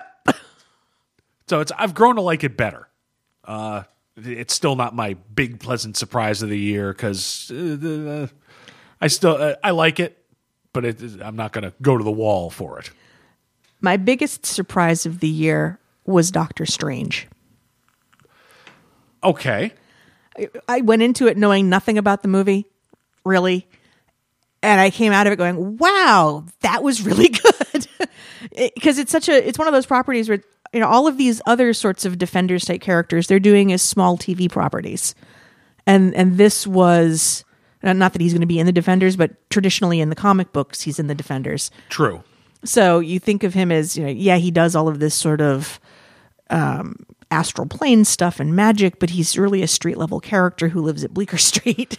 That's at least the way he comes across in a lot of these, yes. Yeah. But also keep in mind, the original Defenders, that's sort of how it comes across, but it was Doctor Strange and the Silver Surfer and the Incredible Hulk. Good point. And Ghost Rider. There was a lot of mystical, magical... And I think that's what they were able to highlight successfully and keep it tight in the movie. They were able to give us the Steve Ditko art spectacle. They were able to give us Benedict Cumberbatch, who is in like every fucking movie ever. What kind of parents would name their kid that? Somehow managing to escape into this character and not make me spend the entire picture going, oh, that's Benedict Cumberbatch. Yeah, although I said it when we did the episode on the show, just let him talk English, man. Just give him the English accent. Nobody gives a shit. It was more distracting that he was trying to talk American. I didn't find that. That's fine. Everybody takes something different out of a movie. I wouldn't call it a big surprise. I also went into it not expecting very much. And I got a perfectly competent Marvel movie, which, number one, I expect a perfectly competent Marvel movie, particularly when that Marvel movie, as pointed out by Trebuchet after we saw it, was Iron Man. It was Iron Man with magic. Okay, so what was your biggest surprise? It was not necessarily in terms of quality, but in terms of success, was Deadpool. Okay. I expected Deadpool would be a fun movie. Clearly, Ryan Reynolds has a passion for the character. Tim Miller... as an effects guy, I've followed just because he's the guy who's been trying to get Eric Powell's The Goon made as a movie for years. So, yeah, I saw him on a panel for the Goon movie 2008, maybe 2007. So I knew that given a chance to direct, he'd at least have a blast fucking around with the effects and stuff. But I would have sworn this was going to hit the geek dollar ceiling of $20-30 million. Yeah. Which we've talked about before. When it comes to just the internet/geek dollar, that's the amount of money that's available. The opening weekend of Watchmen was $30 million. Yep. Snakes on a Plane, $20 million. Serenity, $20 million. What the hell is the other one? Scott Pilgrim, $20 million. If all you're counting on is us, we only got so much money. I in no way thought Deadpool would cross over. It's a character that has no outside popular culture exposure. The first X-Men movie was a gamble but there had been an X-Men cartoon, so there was some cultural knowledge of the characters, whereas Deadpool, I don't think he was ever in that cartoon. He may have shown up in one X-Men cartoon or another. I don't think he did. But he didn't have any great media crossover. And I've always said Deadpool is a stupid fucking name for that character. It's a name that doesn't mean it. I like Deadpool the character. I've grown to like Deadpool over the years. To this day, I maintain he's only called Deadpool because Bob Harris told him legal called, and he couldn't call him Dirty Harry. Because anybody in the 90s, the Deadpool was a Dirty Harry movie. Right. It doesn't have anything to do with being an assassin. It was Rob Liefeld, with that big smile and probably a few crumbs of blow on his nostril going, "Sounds cool, man. It's a Dirty Harry movie." And I don't want to call him I don't want to call him Sudden Impact. That's silly. But, Death Wish. No, I don't think I can call him that. yeah. So, yeah, it's while Ryan Reynolds was clearly perfect casting, and you and I talked about that back to the days of X-Men Origins Wolverine, where that was the exciting thing, was we were going to get Deadpool out of it, to the point where that was the post-credit thing. Oh, Deadpool's still alive. Tim Miller got the tone of the character and the comic perfectly, but yeah, I would, because nobody knew who the fuck he was. You can't say Ryan Reynolds a draw, R.I.P.D. Excuse me, did I say that out loud? You did. But I was pleasantly surprised that it became that much of a hit and that much of an influencer to make the idea of R-rated comic book movies more acceptable, to turn Suicide Squad maybe into something that was watchable and had some fun to it. Yep. So, but yeah, now my greatest hope is, since Tim Miller is off of Deadpool 2, great, take some of the juice you got and get the Goon made, man. Right. He's talked about it a couple times. He's like, oh yeah, now that I have all this attention, I keep telling people I got this other thing I've been working on. So that's my great hope. But yeah, not that Deadpool, I'm surprised that it was a good movie. I'm surprised it was as popular as it was. That was my big surprise of the year. Okay. All right. Any others? Because I just did the one for that one. No, I think I covered everything. All right. Biggest disappointment? X-Files reboot. Except for the one with the fucking were-frog or whatever it was. Were-man, actually. Were-man, okay. Because normally he's a lizard. That's right. Giant lizard. That episode was fucking glorious. Yeah, that was, and I would actually put that on biggest delights of 2016, that one single episode. Yeah, but opening and number one, opening and closing, calling it My Struggle, which is English for Mein Kampf. That's a strange choice. And I don't know how you do that in 2016. They're remaking. I hit the wrong button again. Jesus. You're going to get us on a list. Anyway. But yeah, ending on a cliffhanger where just the aliens show up and you fade to black. That sucks. If it is even aliens. I mean, they seem to spend the majority of the reboot trying to repudiate all of the alien stuff over 9 seasons of the original show. Yeah. And why would you do that? And yeah, for me, it was disappointing. It's like, oh, this is bad TV. But that's a level, you were a much bigger X-Files fan than I was. And the introduction at the end of Mini Skulder and Mini Skulder. Skulder, that works. It was, yeah, okay. Mulder and Scully, the mini-me's there. That was clearly in case, we can't get Duchovny and Anderson to come back, now we can carry on the legacy with Mini Skulder. That was very cynical. Yeah. And, oh God, that's why I still haven't bought that. See, I bought excuse me, I bought you all of the first seasons and the first 2 movies in a giant box set. Yeah. I have not felt the need to go out and get season 10 to put up against that box set yet. Yeah. Yeah, that was one great episode. There was one of I can't even remember. One of the others was okay. It was not bad. But yeah, just the way it ended and introducing the new Skulder. Christ. Skulder. The new Mulder and Scully. Yes. Robbie Amell and Lauren Ambrose. I like are the beer. Actors. Yeah, it was really cynical to me. Yeah. For me, it was not something that came out. It was something that didn't. They've been hyping it up for years. We were supposed to get them this year. No new Miracle Man comics in 2016. They were solicited for early in the year, as far back as when Marvel finally got the rights to start reprinting Miracle Man in 2012, 2013.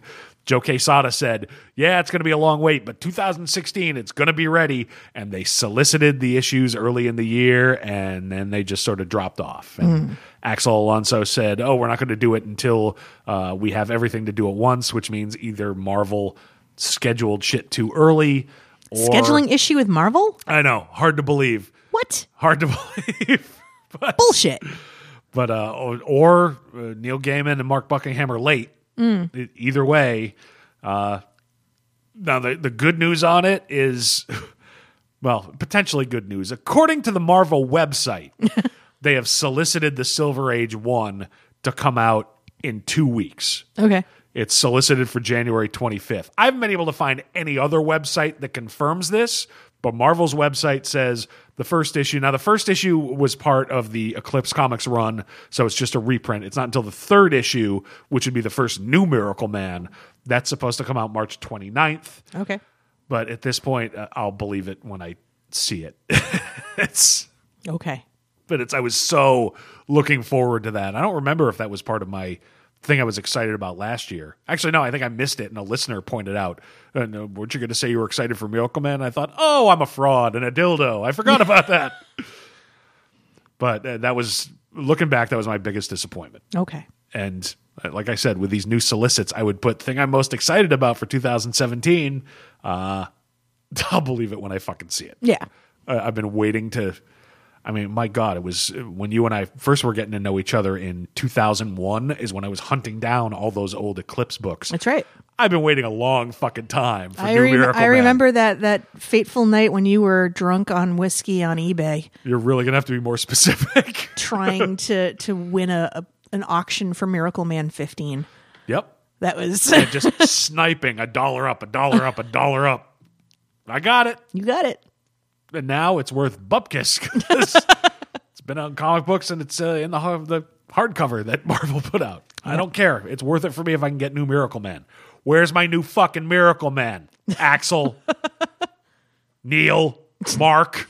God damn it. I'm not a man to be trifled with. I burn my family alive, and I like to light things on fire. Does it promote synergy? I'm sorry. I pressed the wrong button. I should have been. I am a large, semi-muscular man. I can take it. That's the more accurate one. Well, all right. Okay. So, moving on to looking forward to next year. Do you want to do what you're least inspired by first? Let's end on a hopeful note. Okay. That would be nicer. Because the sad thing is, I have more things I'm apprehensive for. Good Lord. Is that a scroll? I have several that I'm apprehensive for 2017. I have 4. And it's not that I'm even apprehensive. It's more just along the lines of, do we really need to do this? Okay. The first one, actually, I am apprehensive. Justice League movie. I am apprehensive about it for all the reasons that we discussed earlier. I have that here, too. And we discussed a lot of them that I had. Yeah, it's... just about everything here. You have the Deadpool notes taking effect based on the footage we've seen. I'm not sure Zack Snyder can make a good superhero movie. Look, I want it to be good. I really do. The same way I wanted Batman versus Superman to be good. I want Snyder to have learned the right lessons from the last couple of movies and to embrace trying to make a movie with a little bit more fucking hope to it, at least. Yes. But I have not seen anything in particular indicating that that's really going to be the case. So, for all that we discussed, I am also, this is not really apprehensive about, it's a legit, we wrote biggest meh for 2017. That was the original category name. Yeah. So Riverdale, unless they're going to do Afterlife with Archie, which they're not going to, which would be actually far more compelling. Yeah. Well... For standard Archie stuff... It just feels cynical. It's like, all right, this is also a comic book property. Let's do this. Yeah, but it's also, we're not the target audience. Yeah. For something deconstructionist, like Afterlife with Archie or Sabrina the Teenage Witch. I would love it if they would do actually Alex DeCampi had been writing it. Yeah. Sabrina. A real horror Sabrina. Yeah. Yeah, absolutely. But those are books for us who, at least up to one point or another, grew up with Archie and are now aged out, I think. Yeah. We're not the target audience for an actual Archie book. We're not in high school. These aren't our stories anymore. Arguably, they weren't our stories when we were in high school. They're much more stories for junior high kids of, boy, I can't wait to get to high school. And the same way a 90210 or the OC was. It's like, boy, idealized. This is what I think high school should be. And this kind of fucking bullshit drama, which is bullshit drama. Yes. But so, yeah, I don't think we're the target audience for Riverdale. I don't care about it one way or the other. And I give Archie Comics all the credit in the world for what they've done in the last few years to bring their books up to date. But yeah, when it comes to a core Archie book, I don't think that's for us. I just feel like it's cynical. It's like, what other property haven't we exploited yet? Oh, okay, now let's do Archie. Yeah, I can see why you're saying that. I can see why they're doing it. Yeah. I don't think you're wrong, but it's hard for me to care because I don't care. I don't care about Riverdale. It's okay. Unless it's Afterlife with Archie. Yeah, I don't care. So okay. Other television property that is leaving me meh, Powerless, which is supposed to be a half-hour comedy on, I think, NBC. It was supposed to be the story of an insurance firm that covered people in the case of catastrophic superhero calamities. Right. And instead, they've retooled it, and now it's a research and design facility, Wayne Security, which is run by somebody named Van Wayne, played by Alan Tudyk, who's supposed to be the cousin of Bruce Wayne. Now, this character, if it is the character that ever showed up in the comics, only showed up once in 1962. Otherwise, there is no historical or canonical basis for there to be a cousin with the last name of Wayne anywhere. There's the Kane family. This is right. Van Wayne, who is running this Wayne Security, presumably at the behest of Bruce Wayne. And the purpose of Wayne Security is to create security tactical stuff to keep people safe from superheroes and calamities related to that, which seems very cynical and not necessarily something heroic that Bruce Wayne, philanthropist, would do. Like, let me make money off of the shit that I stir up. I had no idea it changed to that level. It's only vaguely been on my radar, and mostly because, Danny Pudi Funny from Community, I'll watch that. I'm happy that Alan Tudyk's working. I don't know how long his character will live, but he might die at the end of the pilot. I don't know. That's true. Hey, are those leaves on the window? Hey, why am I dead? What a bunch of a-holes. I didn't realize they changed it that much. It seems cynical. Bruce Wayne would not, I like to believe, be in the business of profiting off of the destruction that takes place whenever superheroes throw down. No, absolutely not. That seems now I'm not really looking forward to that nearly as much. Yeah. It's I kind of like the idea of it as sort of a DC version of Damage Control. Yeah. So we get involved after it's all over, and we'll help you with the paperwork and whatever. But that's. And finally, among the things that I'm apprehensive about and/or not looking forward to, do we really need Blade Runner 2049? Oh yeah, I got that on my list. Fuck that. I mean, the original Blade Runner, and yes, it's hard to say the original Blade Runner because there's now 5 versions of it. I have all of them. But yeah, same kind of thing we were talking about with Vision, and probably why it resonates with me. The concept of examining what it means to be human in a world that has grown so large and disconnected and technologically advanced that you're dehumanized literally and figuratively depending on whether you're Nexus 6 or human or able to emigrate or not.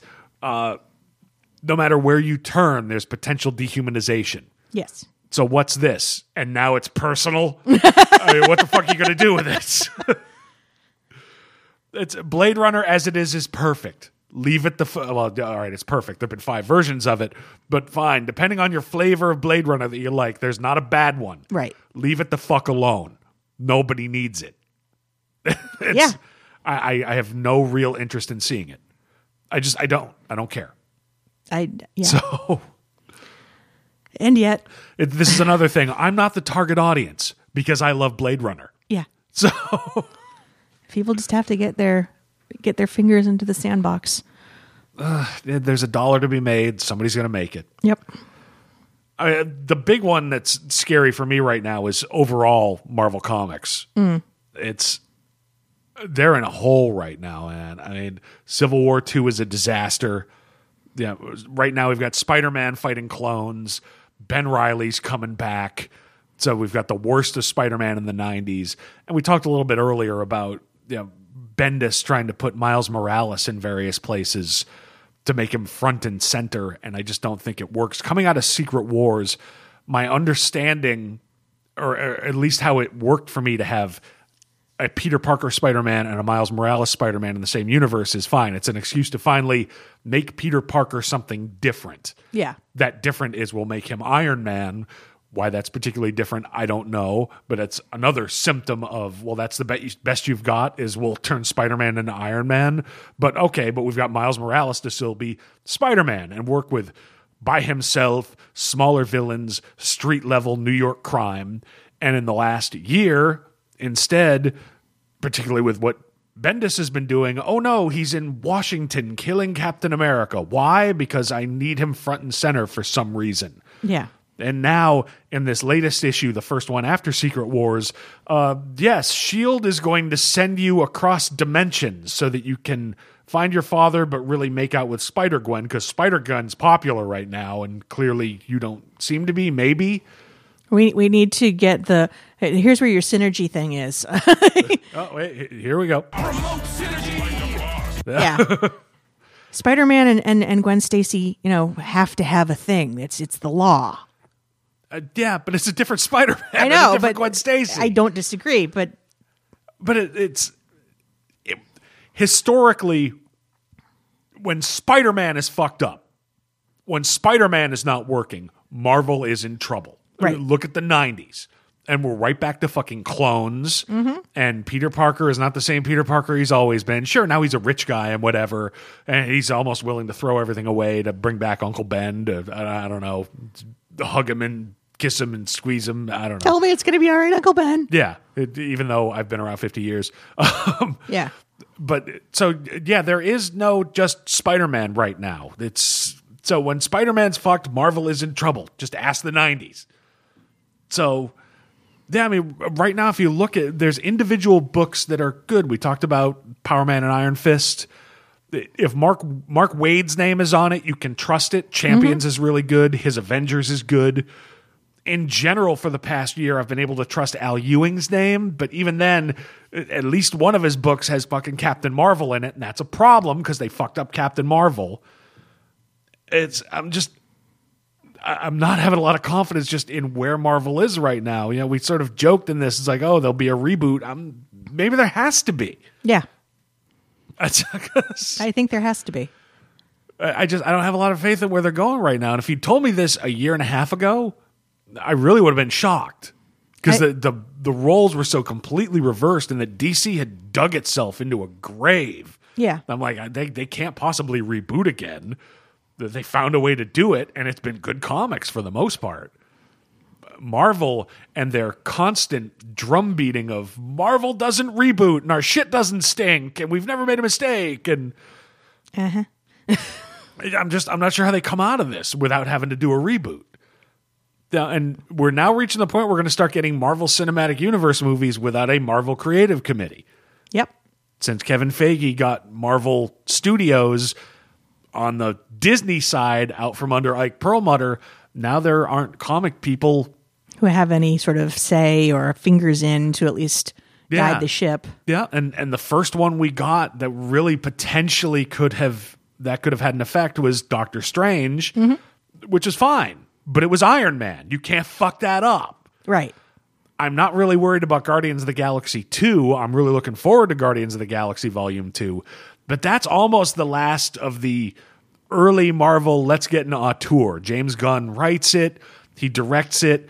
Up until Infinity War happens, it's not really taking place in the Marvel Universe, so it's low risk on continuity. Yeah, so I still think he's got the room and enough juice from the first one to be able to put together a good movie, whether somebody chimes in or not. Yes.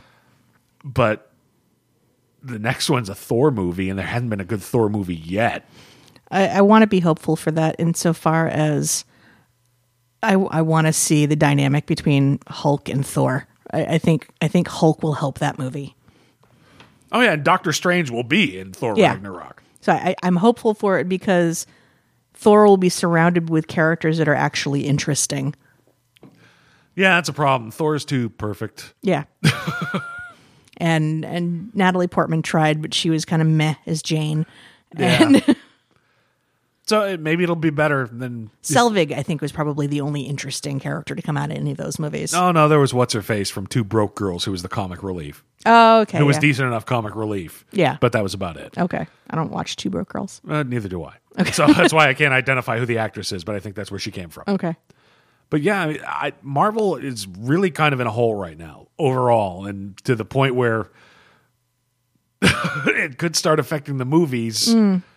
That's speculation, but yeah, it's name a Marvel book that's a must-read, top of the pile right now. I don't think we have one.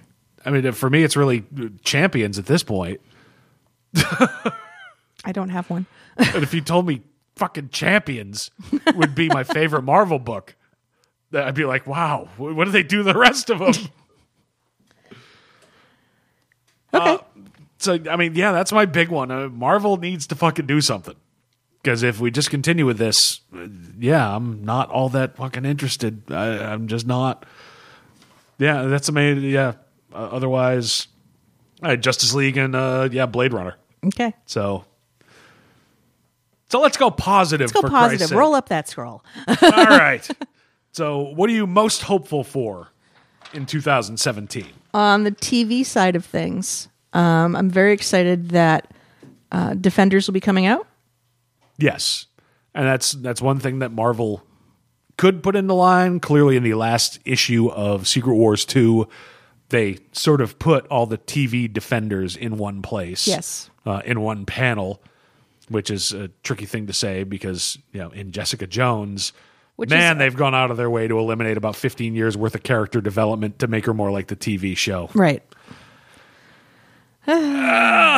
And that's not a bad book. It's not a bad book. That's Bendis writing old school Jessica Jones. Mm-hmm. As if he hadn't written her since 2001. And that's jarring and kind of a problem. Yeah. So I'm looking forward to Defenders.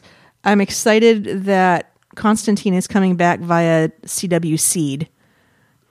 Now, tell me what that is, because you said Matt Ryan's coming back as Constantine. I'm like, in the Justice League Dark animated movie, right? Well, Which no, he is. They've picked up the rights on CW Seed to broadcast. Now, what is CWC? It's on the internet, sweetheart. Really? Is it? Yes. Is it like a HBO Go kind of thing, except for CW? Yes. Okay. And they have a variety of shows. They even have old episodes of Birds of Prey going all the way back to that. Digging deep. I respect that. Yeah. So they've got, and this is where they've been hosting the animated version of Vixen, who has crossed over into DC Legends of Tomorrow and some of the Arrow episodes. Okay. So I'm kind of hoping that at the very least, if they're keeping it alive there and reruns, that maybe, especially since he's going to be also voicing the animated version of Constantine in the Justice League Dark movie, that there could be some hope of bringing Constantine into something like a Legends of Tomorrow, or in a further role in Arrow or something. And look, that show was flawed. It was particularly flawed at the beginning. It started itself out in a hole that it took a while to dig out of, but it did. And it deserved a back 9 to get to a full 22 episodes. It didn't work out that way. Yep. Matt Ryan, I don't think anybody can deny, loved playing that character, took it absolutely deadly seriously. Yeah. And that's what you want as a fan. Exactly. So I know he's moved on to other projects, and it's much easier to get somebody to do an animation project. I mean, no matter where you are in the world, if it's in remotely the civilized world, it's like, fine, we'll hook you up with an ISDN connection, and if you've got internet, gee, I don't know, can you get audio onto the internet? Is that a thing that's even possible these days? I think so. Yeah, okay. I've heard there's going to be new developments, but okay. But yeah, look, if he's making a commitment, there supposedly is going to be a Justice League Dark movie. Now, I forget who took it over after Del Toro passed on it, I wish he would stop passing on movies that I want to see done. Right. I don't need Pacific Rim 2. The first one, yep, robots versus Godzilla. That's all I need. Yeah. I'm good.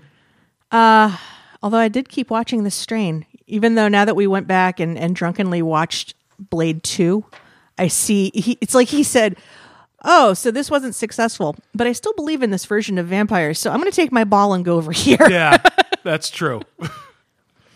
But I'm also looking forward to The Tick, which Amazon had a pilot season. Yeah, we did an episode on that, and it was actually pretty solid. Report on Polygon.com is that it's been optioned for a full series. Oh, no, it has. It made it through pilot season. I don't know when it's debuting at this point. Yeah, I couldn't find any specifics on when it's debuting. It's sometime in 2017, so I'm psyched about that because that weird sort of darkness to it. Ben Edlund is on record that he wants to explore the relationships in it more than he is the comedy. Okay. And so that's going to be an interesting take on it after the full-blown, like, bizarre joy of the animated series and the comic book and even the short-lived live-action version. This. Yeah, look, that type of Tick story has been told over and over and over again. You want to know those original stories, there are trade paperbacks, there are DVDs, there's Blu-rays. So, yeah, something different with it, particularly from the creator of it, who's maybe a little older. As somebody who's also a little older, yeah, I'm all for it. I enjoyed the very real concept that maybe the Tick is all in Arthur's head. Yeah. Which is the first time that's ever come up. That's cool. From that pilot. Yeah.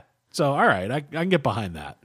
And finally, on the TV side of things, it's a project I've only found out about recently. I think it's going to be on Netflix. The Santa Clarita Diet, which is going to be Drew Barrymore and Thomas Oliphant. It looks like it's going to be shaping up to be a zombie series. It says that real estate agents that are married, Barrymore and Oliphant, had an okay life, and then she died and things got better. Okay.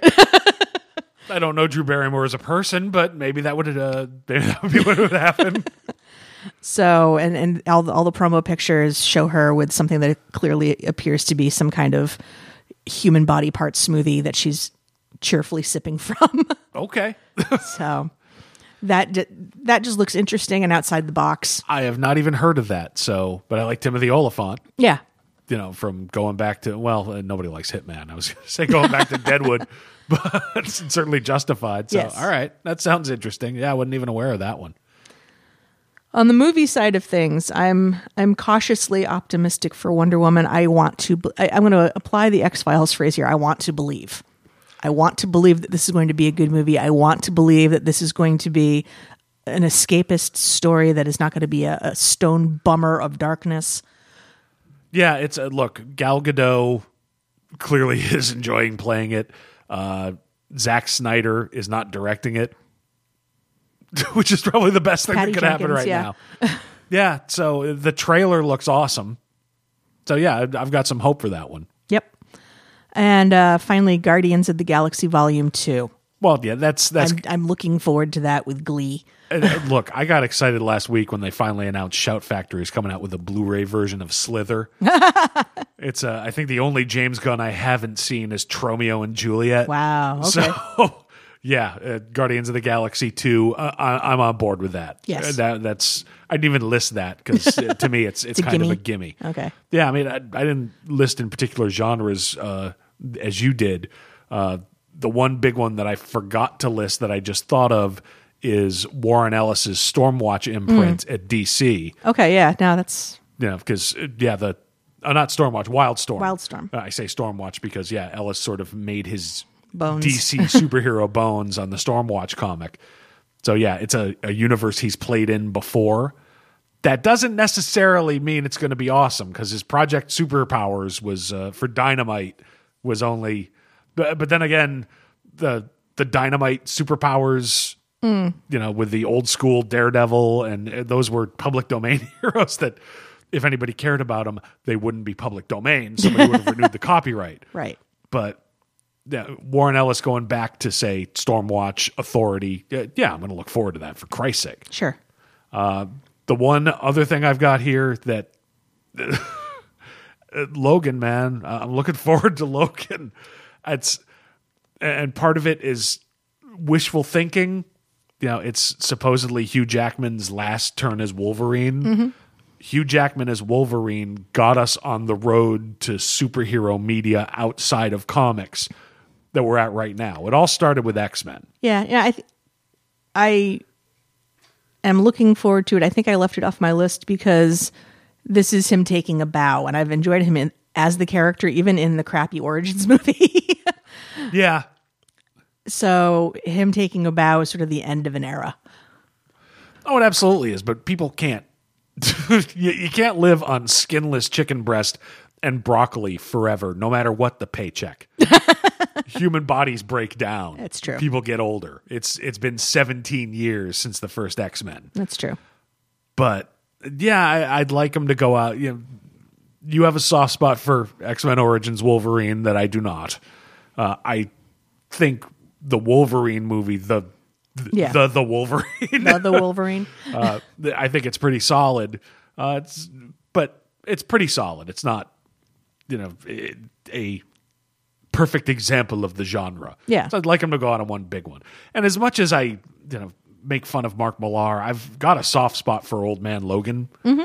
Yeah, and certainly the Jeff Lemire series, particularly the first arc or so coming out of Secret Wars, was really one of the better things that came out of Secret Wars. Yeah. It's still pretty good. But that first arc where it's like, nope, I'm going to prevent the future from happening by killing a whole bunch of people. Yeah, that's Logan.